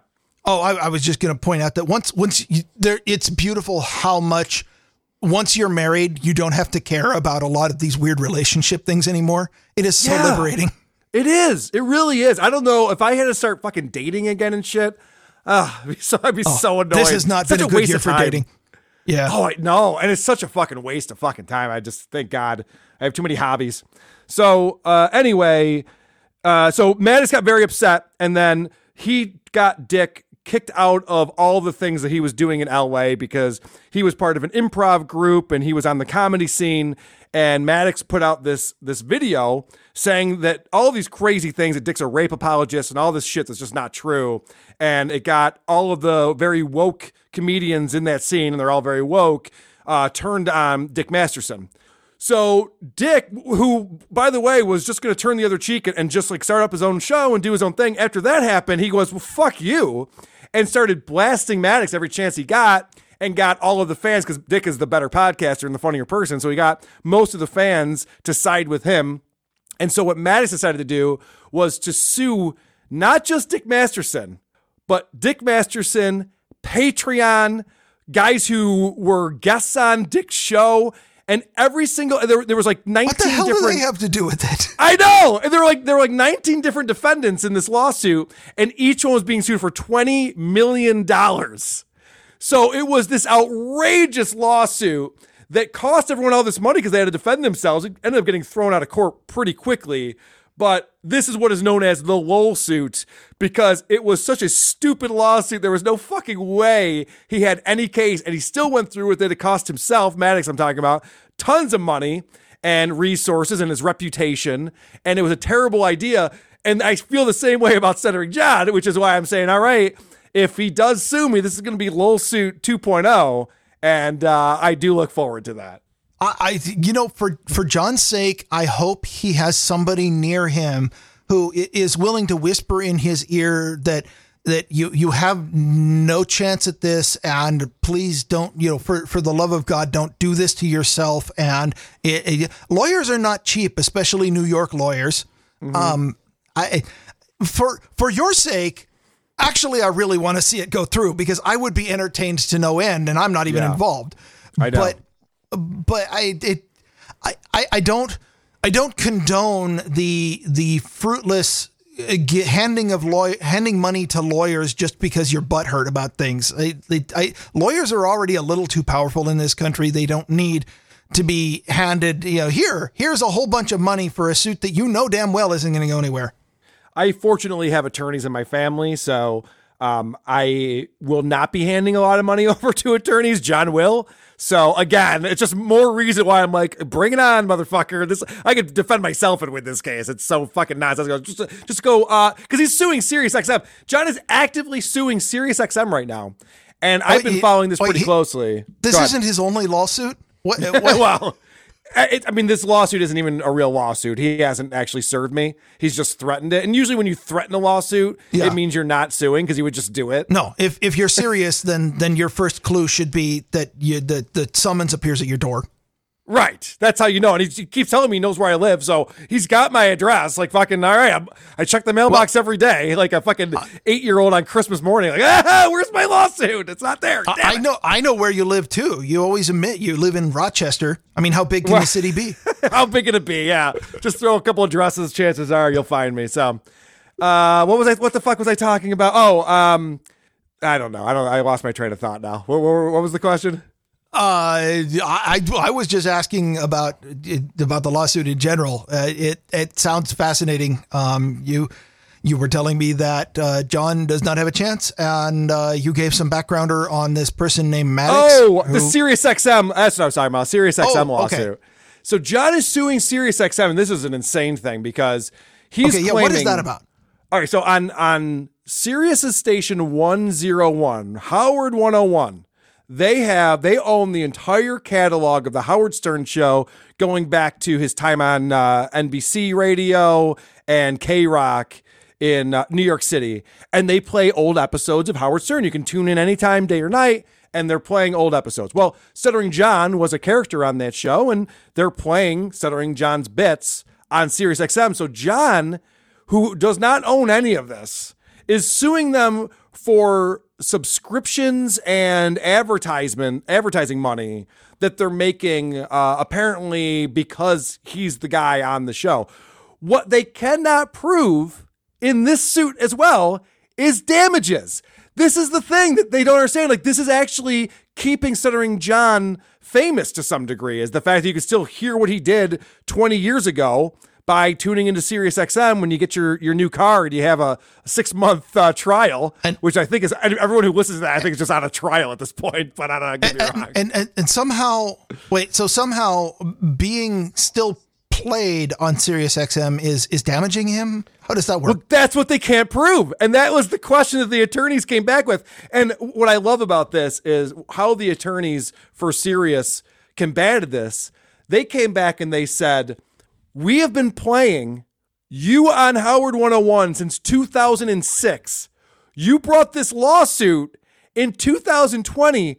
Why, for 14 years, did you do nothing about this? Doesn't that prove that there were no damages? Because if there were, he would have sued immediately. He had to wait for those sweet royalties to come in. It's because he's broke. It's because he's flat broke now. He has no job and he's looking for a fucking payout. He's hoping that they'll just settle, which would be insane. Aren't we all? Well, think about this. Think about how stupid this is. So he's hoping that they're just going to settle and just throw him some money so he'll go away. But if they did that, every single person who ever appeared on the Howard Stern show who's getting replayed would be like, where's my fucking money? Because none of them are getting any of the money. Oh, it's only going to Howard Stern. He's getting all of the money. So it's just an insane thought. So you're saying settling not the best financial decision. It'd be a terrible decision. There's no. First of all, what would you be making if? Okay, first of all, we know that the publicity that John is getting from his voice being continually played on the radio, even if it is just the Sirius XM. I don't know what kind of share they have, but I know that classic radio has been declining compared to social media, YouTube, etc. But so it sounds like the biggest benefit he's getting is he getting royalties for these plays? I'm just trying to figure out, like, obviously they're, for you, it's the reputation problem, but for him, it sounds like it's about money. But if he was, is he not getting royalties for this? How is he claiming to be damaged? I guess he's not getting royalties. That's something you have to work that into your contract. You get paid for the time you're on the show. This isn't like music publishing. When you're on a radio show, you got paid for your performance at the time and you don't own it. And now that radio show, who knows, the Don and Mike show from 1997, it turns out it was the greatest show that ever existed. And somebody puts it up online and now millions of new people are listening to it. Don and Mike aren't going to get any money for that. They don't fucking own it. So all he's getting publicity. Yes.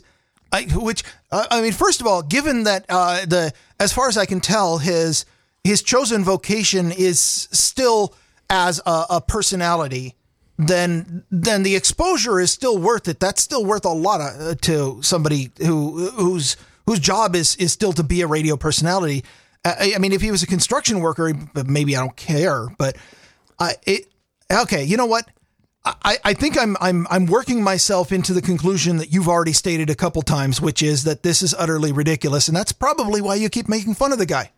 Yeah, and that is a good point that you bring up, because John is saying in this lawsuit that his celebrity has only increased since he was on the Howard Stern show, and SiriusXM is taking advantage of that, because now the Stuttering John is such a big, by the way, you've never heard of him, but he's such a big famous person that... Well, I figured he was so big and famous, he must be getting royalties too. No, he's not, but he's broke, which is funny. But so anyway, so they're saying that he's so famous, and SiriusXM knows that, and that's why they're playing these tapes to take advantage of his fame and notoriety. And then at the same time, he wants to have this other suit that's a suit for defamation, which when you are a famous person is one of the hardest things to win. Look at what happened with, what's his name? The fucking Johnny Depp defamation suit. He sued, he didn't win the suit, and she went out and was talking about how he beat her and all this crazy shit. It's like, when you're fucking famous, man, it's tough. Yeah, the law, if I recall, and you might know better than this, but if I recall, the law is written in such a way that defamation is not that difficult to prove if you're a nobody, but if you can reach some arbitrary threshold of fame, then the level of requirements to prove in a lawsuit goes up immensely. You're a public figure, and people are allowed to speculate about public figures and talk about them, and they're allowed to be wrong with their opinions about public figures. What it comes down to is, what was their malice intent? So if I go on my show and I say, Stuttering John is a boob who sucks at his job and no one should hire him. And that was my goal, was to make sure he doesn't get a job in the future. So that would be like, well, he's obviously doesn't want him to work anymore.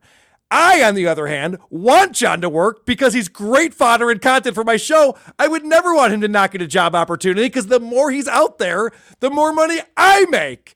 So proving the intent is going to be very difficult on this one. That is a great point. It is, John doing well is nothing but good for you, because you have made a side business of tearing him down. And I do really appreciate, by the way, that even though you won't say that on his show, you came on my show and said it. Say that on whose show? Oh, you said, well, if I said that John is a total boob, and I'm like, so you're saying it on my show then? Correct. Yes, that's where I'm saying it. So you brought up earlier, this might have been before we started the show, yes. But you brought up that you're tired of Patrick Michael. Is this true, or were you just busting my balls? Yes. It is true. You are tired of it. No, okay.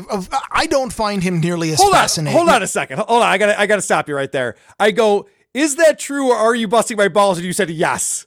It can be both. You're the worst. Because the second time you've done this to me. Okay. Yeah. Because you keep offering me either or, and I'm like, well, both of them are true to an extent. Okay, go ahead. Just to let people know who don't know what I'm talking about, Patrick Michael is the most prolific podcaster in the history of podcasting. He has more podcasts than anyone else, probably by threefold. He's done just, close to 100 different podcast shows, different titles, different shows. And I think he's done even more than Darren O'Neill. He definitely has. It's physically impossible to do as many podcasts as this guy does. And so he is constant fodder for us. He's also terrible at it, which is great. He's got 1 million podcasts and he's the worst at it. So we bring him up quite a bit, not as much lately, but this past episode we just did was a Patrick Michael podcast that we were talking about. So go ahead. You were saying you're getting kind of bored with him. Oh, I didn't have much to say with it. It just, I don't think that I derived as much about a tremendously pathetic human being trying to go out and do something that I don't know this for sure, but he appears to like, he'd better like it considering how much he does. So if you got somebody going out who is a pathetic individual who is clearly, the biggest loser in life, or at least, the side that you've shown of him, and going out and being like, I really enjoy doing podcasts, and then you pick this up and are just merciless. He's endlessly fascinating. And I know that you say that, and I understand. I do poke fun of the guy, but I also have brought him tons of listeners. The only reason why he's talking to anyone at all is because of me. I'm not, just tooting my own horn. These are just facts here. And he has a legitimate following now because we've covered him so many times. And I think he's kind of grateful for that, because he does bring me up. If he, Opie is another guy I talk about, Opie from the Opie and Anthony show. Opie's smart. He's never acknowledged my existence. He never says my name. He doesn't even pretend to care, which is the way that you would handle that. But Patrick Michael is constantly going on shows and saying, fuck you, Carl, and all this kind of stuff. So it's like, well, he obviously wants me to keep talking about him, or he wouldn't be talking about me. Far be it from me to judge your show. I mean, anybody who listens to this show knows that I don't judge. And more importantly, you're far more successful as a podcaster than I am. So obviously you're doing something right. I'm just, I feel like with the Stuttering John and the Patrick Michael and the Opie, you're going back to the well really often. And when I tune in to WATP, it's for the shows like Maps IRL, the shows that are the child molesters, the shows that are the flat earthers, the shows that are the wokest, the shows like the one that you did with Darren O'Neill, who, by the way, you totally screwed him by bringing crows on. Nobody can survive in the shining bright light that is crows. Big Crows fan. All right, cool. Oh, I am. And Darren came to me afterward. He's like, I pulled a ton of clips and crows brought every one of them before I did. It sucks. I'm sorry to hear that. But the Software Agents podcast that you did after that, I mean, those are the reason that I listen to your show. Well, that was with John C. We had John C. Dvorak on the show, and that was excellent. John's the one who recommended the Software Agents. That's right. That was the one he recommended. But he came on our show. He is so obsessed with Sophia with an F. That wasn't even the show we were doing, and he had to bring clips of Sophia with an F. He loves her. Oh, I know. And he's bringing that to No Agenda. I don't know. You know what? My bark is a lot louder than my bite. And, when I say, I'm a little tired of it, it's just that I like finding new things to make fun of. That's all. And, you're allowed to have an opinion. I'm not arguing with you. I'm asking. You're obviously you're making a lot of success with hammering down nails on the same people over and over again, and I wish you luck with that. Let me just say this piece before it passes us by. So I understand what you're saying, and I sometimes feel the same way. It's like, what are we going to do? We're talking about, Stuttering John and Patrick Michael and Opie and Tom Myers. We're going to talk about these guys every single week. It's going to get redundant. Tom Myers is legitimately fun to laugh at. Yeah, he is great. But, it's going to get redundant when we keep doing that. So a couple of weeks ago, I had Shuli on my show, Shuli from the Howard Stern Show. And we talked about comedy pot pie. And then we talked about this Anthony Jeselnik rivalry that he has with, what's her name? Jones from Saturday Night Live. Fucking forgetting her name. Then we talked about Reply All, which is that show that took themselves off the internet because everybody quit over how woke they are. We talked about the New York Post article that was a hit piece on Howard Stern, and all I got was feedback going, what the fuck? We didn't talk about Stuttering John. We didn't talk about Patrick Michael. Like, I'm trying to keep things fresh and interesting. And, damned if you do, damned if you don't. I know you have been on the internet long enough to have learned this, but with trolls, there is no winning. It is a damned if you do, damned if you don't. I know. I tried though, man. I tried. Even in your Discord, you're all winding up for a show, and you got people like me who are just talking the worst trash, and you wisely just completely ignore it. But I know you're reading it, and I know I'm trying to throw you off. Yeah, you are. Okay. You are a prick in there. That's true. So we have been here an hour and 40 minutes, and I want to respect your time. So I have a couple more articles about Amazon if you wanted to go that route. I wanted to ask if you had any more articles for yourself, or how do you want to do this? Let's hit Amazon. I forgot. I want to talk about that. Let's do it. Okay. Well, the three things that I have about Amazon, one is they published the brand protection report on fake vendors. They are apparently finally starting to crack down on counterfeiters. They have a verification process, one-on-one video calls, physical interactions. They claim that doing these things has banned over 6 million seller applications. Wow. Which they How also many claim are that there total? I don't know. They didn't mention that. They did say, however, that only 6% make it through. The other thing they don't call out, by the way, is which markets. I imagine that 6% is significantly higher in the U.S. and significantly lower in places that kind of have a culture of scamming, like certain Asian places. Yeah, right. But the other note came out of this was that there are more than 5 billion attempted changes to product detail pages every day. Wow. That number blows my mind. And that they've introduced... Is that bots, though? That's not people, is it? I don't know. I mean, to make an attempted change, you have to, at the very least, you have to log into a seller's account. Right. Yeah, that's interesting. So okay. I'm not sure. And, we've talked a number of times on this show about sellers of various online wares where you submit something and go through, every company has a very stringent process for initially getting into the store. So you submit something like the App Store was the last one we talked about, where you submit a flashlight app that does exactly what it says on the tin. You push a button, the light comes on. You push another button, the light goes off. Great. And that gets into the store. And then you submit, 2 days later, you submit an update to the app. It says, oh, well, we fixed a bug. And fixing a bug means that it now is collecting all of your contacts data and sending it to the cloud. And those don't get reviewed. And Amazon's kind of the same way is when you add a product, they have a lot of scrutiny. And when you change the detail, not as much. The only other thing that came out of this that really caught my eye is that they have a new system called Project Zero, which is machine learning that brands can sign up for that uses AI to detect counterfeits. And the reason this caught my eye is that everybody knows that AI never gets anything wrong and that this will be perfect and there won't be anything legitimately shut down, will there? Well, what the craziest part about all of this, and I know the counterfeiting is a huge problem with Amazon, is they're the worst about this. They go about it a little bit of a different way, but they see what's selling and then they create their own product. They white label from someone else and then undercut and undersell, the price, and then they're the ones making all the money on it. You're getting way ahead of me here. Sorry. I'm going to move on. I'm going to move on to the second story because you just grabbed the crux of the third one. But second story. There is a data breach by Safety Detectives, an online security firm.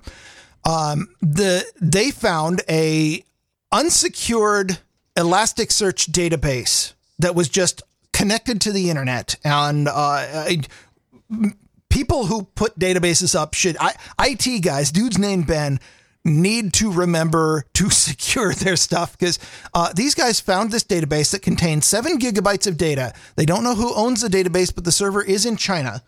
The 7 gigabytes of data contains direct messages between Amazon vendors and customers willing to provide fake reviews in exchange for products. The way this works is the vendor sends a reviewer a list of products that they want a 5-star review on.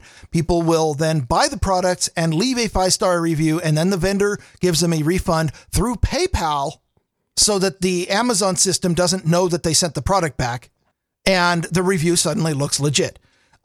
There was a ton of private messages in this. The leaked database contained vendor email addresses, WhatsApp, Telegram numbers, links to account profiles. I don't think this was tied to Amazon in particular, but it's unclear what company is selling Amazon reviews. But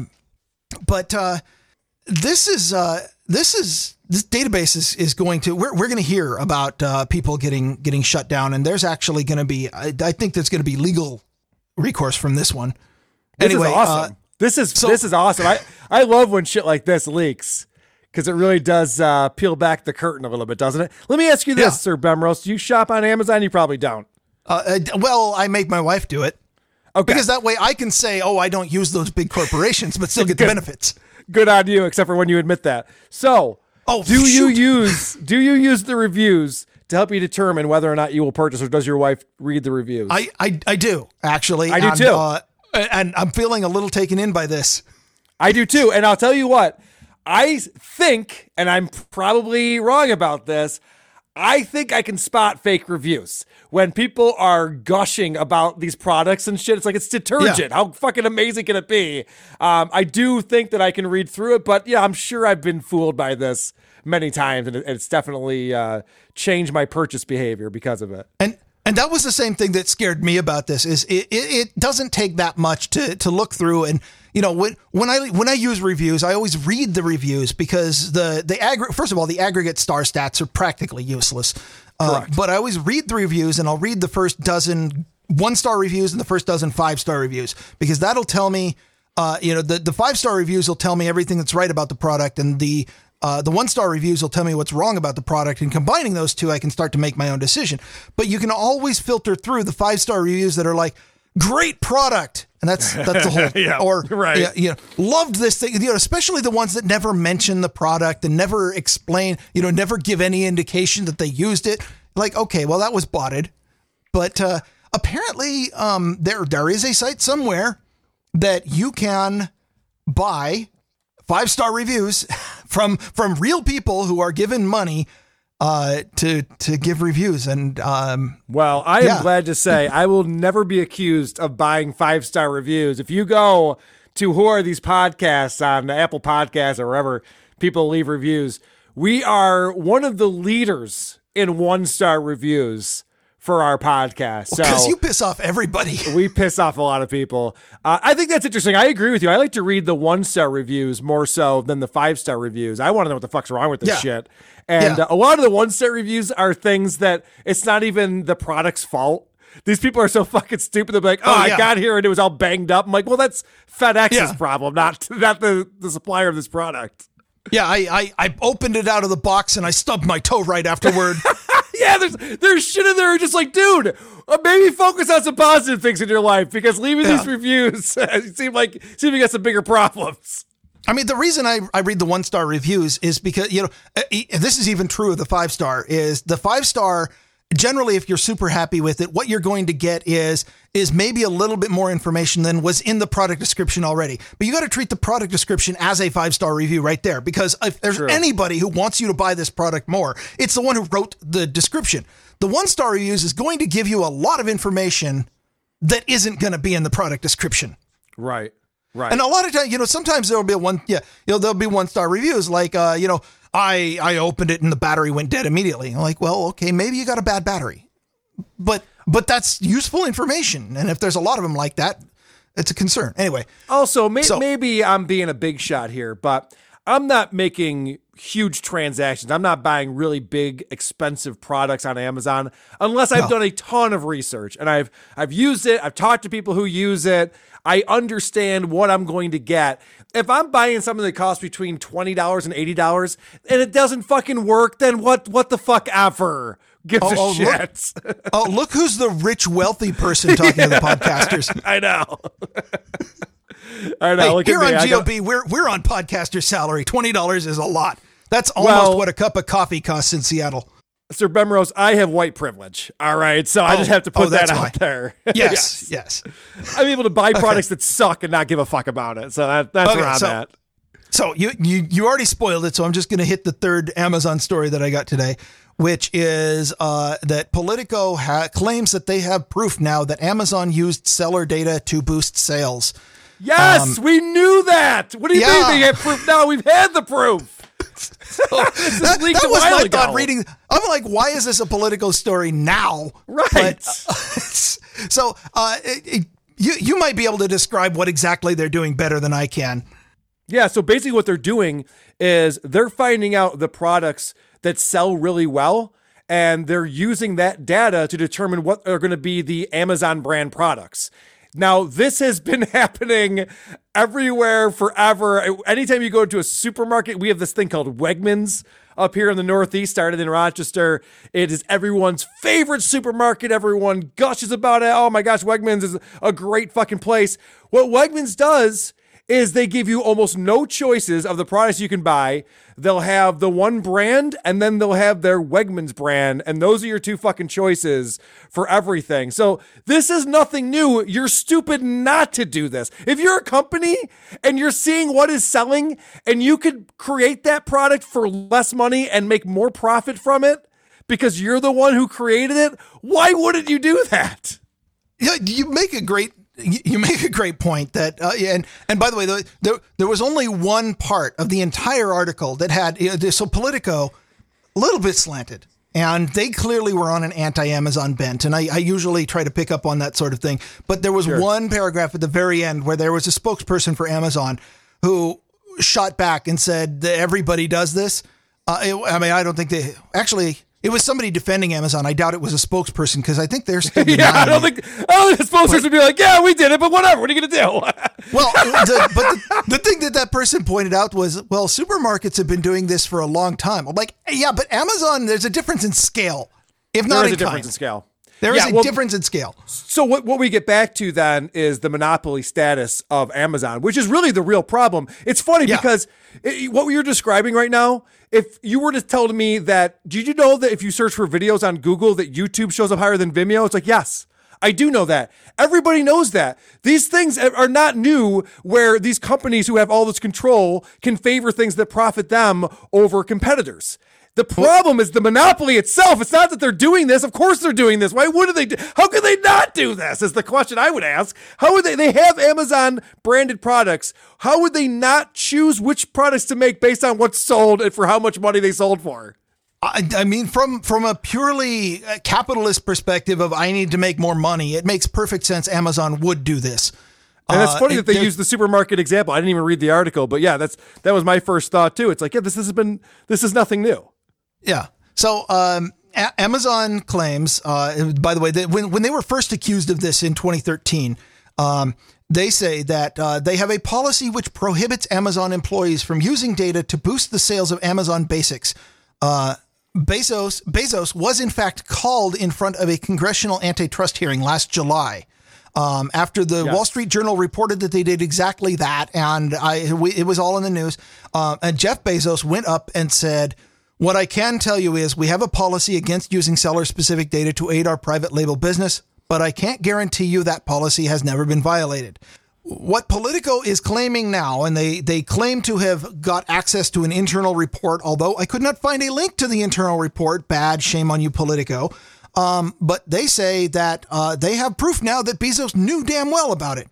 Oh, interesting. Okay, so now you got him on the lie in front of Congress. Yeah, and I think the screwing over the American people, that's just good capitalism, right? Right. But lying to Congress, that's almost as bad as sitting at Nancy Pelosi's desk. No, you know what's so funny about that is lying to Congress is something that you can get in a lot of fucking trouble for. I have a feeling our friend Jeff Bezos will get in zero trouble for this. I don't think there will be any issues for him whatsoever. They'll take a vote. They'll take a vote, and the text of the vote will be, okay, how many people have been bought out by Amazon? Okay, now all the people who think that he should get, burn for this. Oh, the ayes have it. Yeah, no shit. He fucking runs the Washington Post. Do you really think these people are going to fucking vote against him? It's insane. Yeah. Oh, boy. But lying in front of, but that's a good point, though, because I understand that this policy is stupid. It's a monopoly. That's really what the problem is, and the monopolistic powers. But then when you throw on top of that lying to Congress, I mean, it's a good thing he's so involved with the deep state, or they might want to break up Amazon. A little antitrust suit you'd think would be in order. Yeah, maybe it should by the letter of the law, but that ain't going to happen. I was listening to Tim Dillon was talking about this on his show. I don't know if you ever listened to Tim Dillon, but not recently. Very funny comedian. But he was talking about how everyone's calling for Facebook to be broken up because it's a monopoly. And he's like, well, how do you break it up? So Facebook exists because a huge percentage of people use it. Yeah, right. Because a huge percentage of people use it. And that's why it's valuable, because all my family's on there and all my friends, and I can get updates and I can communicate with them and all that stuff. So if you then decided that, okay, we're going to take Facebook and we're going to take 80% of the people off of that and put those people to 7 other social networks, well, then none of them are valuable anymore and people aren't going to use them. So it doesn't work that way. It's almost like it has to be regulated from some type of body that isn't internal to Facebook. That would be possibly the solution. You mean like an oversight board? Like an oversight board that doesn't actually report in to Mark Zuckerberg would be a good place to start. Well, now you're asking for too much. I know. What kind of anarchist are you calling for regulation? By the way, can I ask a question? Why is Darren O'Neill in the chat and he's not on the show? He obviously has time right now. Why is he not podcasting with us? I think his asshole hurts too much. He went and had a doctor ream it out. That was the reason he couldn't make the show. Wow, you're giving out medical information. That's a HIPAA violation right there, my friend. Yes, it is. He can sue you. Now, he will sue you. Yeah, and I'll go ahead and go back to the Grumpy Old Ben's episode a couple weeks ago where he gave out that information. All right, fair enough. Yeah. So, there was a couple other things in the report, like talking about particular tools. There's a tool that Amazon uses called Spoofer Access, which if you want, I don't know, calling a tool spoofer and then trying to claim that it's not used for nefarious purposes might be tough. But yeah, I know. It's like when Google's motto was "Don't be evil." It's like, wait, why did you guys bring up evil? What's going Yeah. on? Why is Yeah. that even in your thought process? What are you talking about? Yeah, Evil? okay, ixnay with the Yeah, it's like we're kind of showing our hand here. Like let's not be evil. Yeah, I wasn't planning on it. Why? Why did you bring that up? What's up? So this spoofer tool allows Amazon employees to edit other people's accounts as the seller. Amazon has a culture where they are not like Microsoft, where everybody in the company is fully trusted. And therefore, this particular tool was unsecured, and anybody in the company could have, for the last 5 years, used, without any logs or paper trail, use this tool to edit any seller's account as the seller, and there just isn't really any accountability. And you're saying that's not a best practice, Sir Bemrose? Well, it turns out that that's kind of how programmers think. It's insane, man. That's insane. How do you not log? All right, go ahead.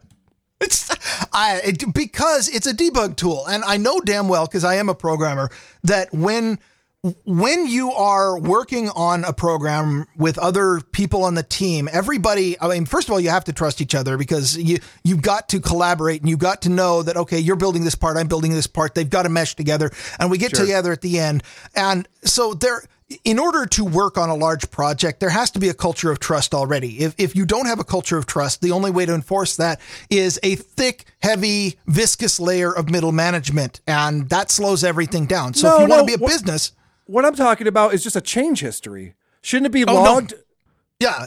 Everything has a change history. But that's what I mean. The culture of I trust everybody means, it's extra, the default state of any feature is not implemented. And if it's extra work, I'm just throwing this tool together to let me poke the database, because that way we can do quick maintenance.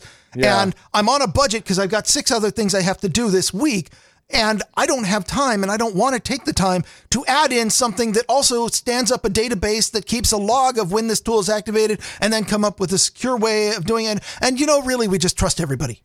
Gotcha. Yep. It's hard to get away with that type of shit. A company the size of Amazon. Yeah. Well, or somebody who, the moment that you start taking money for services, you need to have accountability built into your system. When it's just I'm poking the database of test results for our recent product pass, you're probably okay with that. But when it's I have the ability to modify somebody's account information.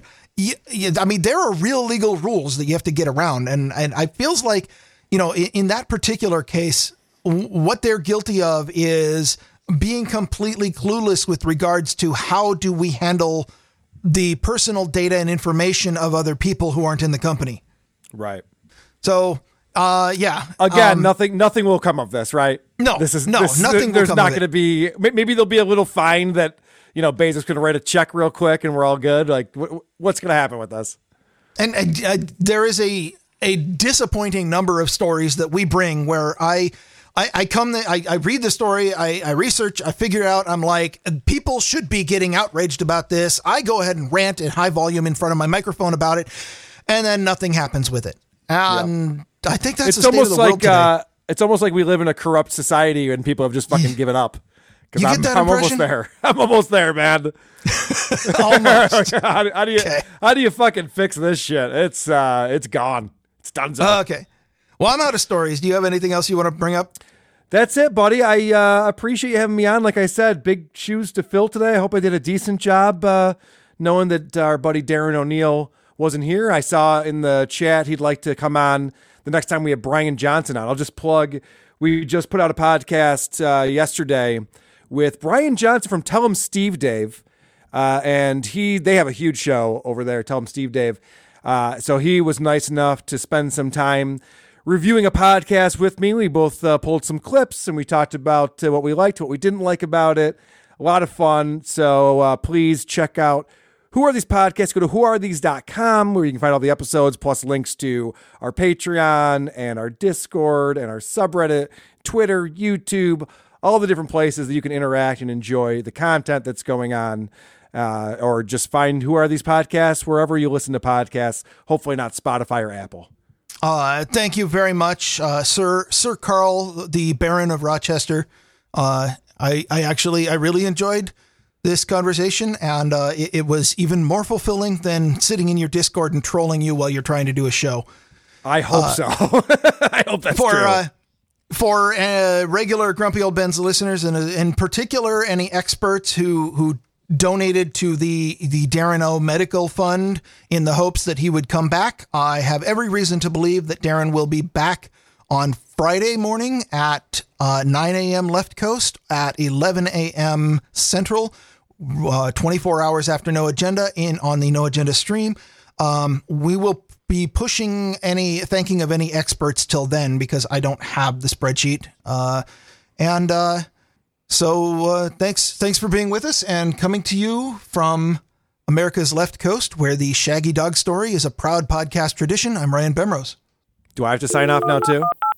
Yes. Okay, good. Sleep well, every pony.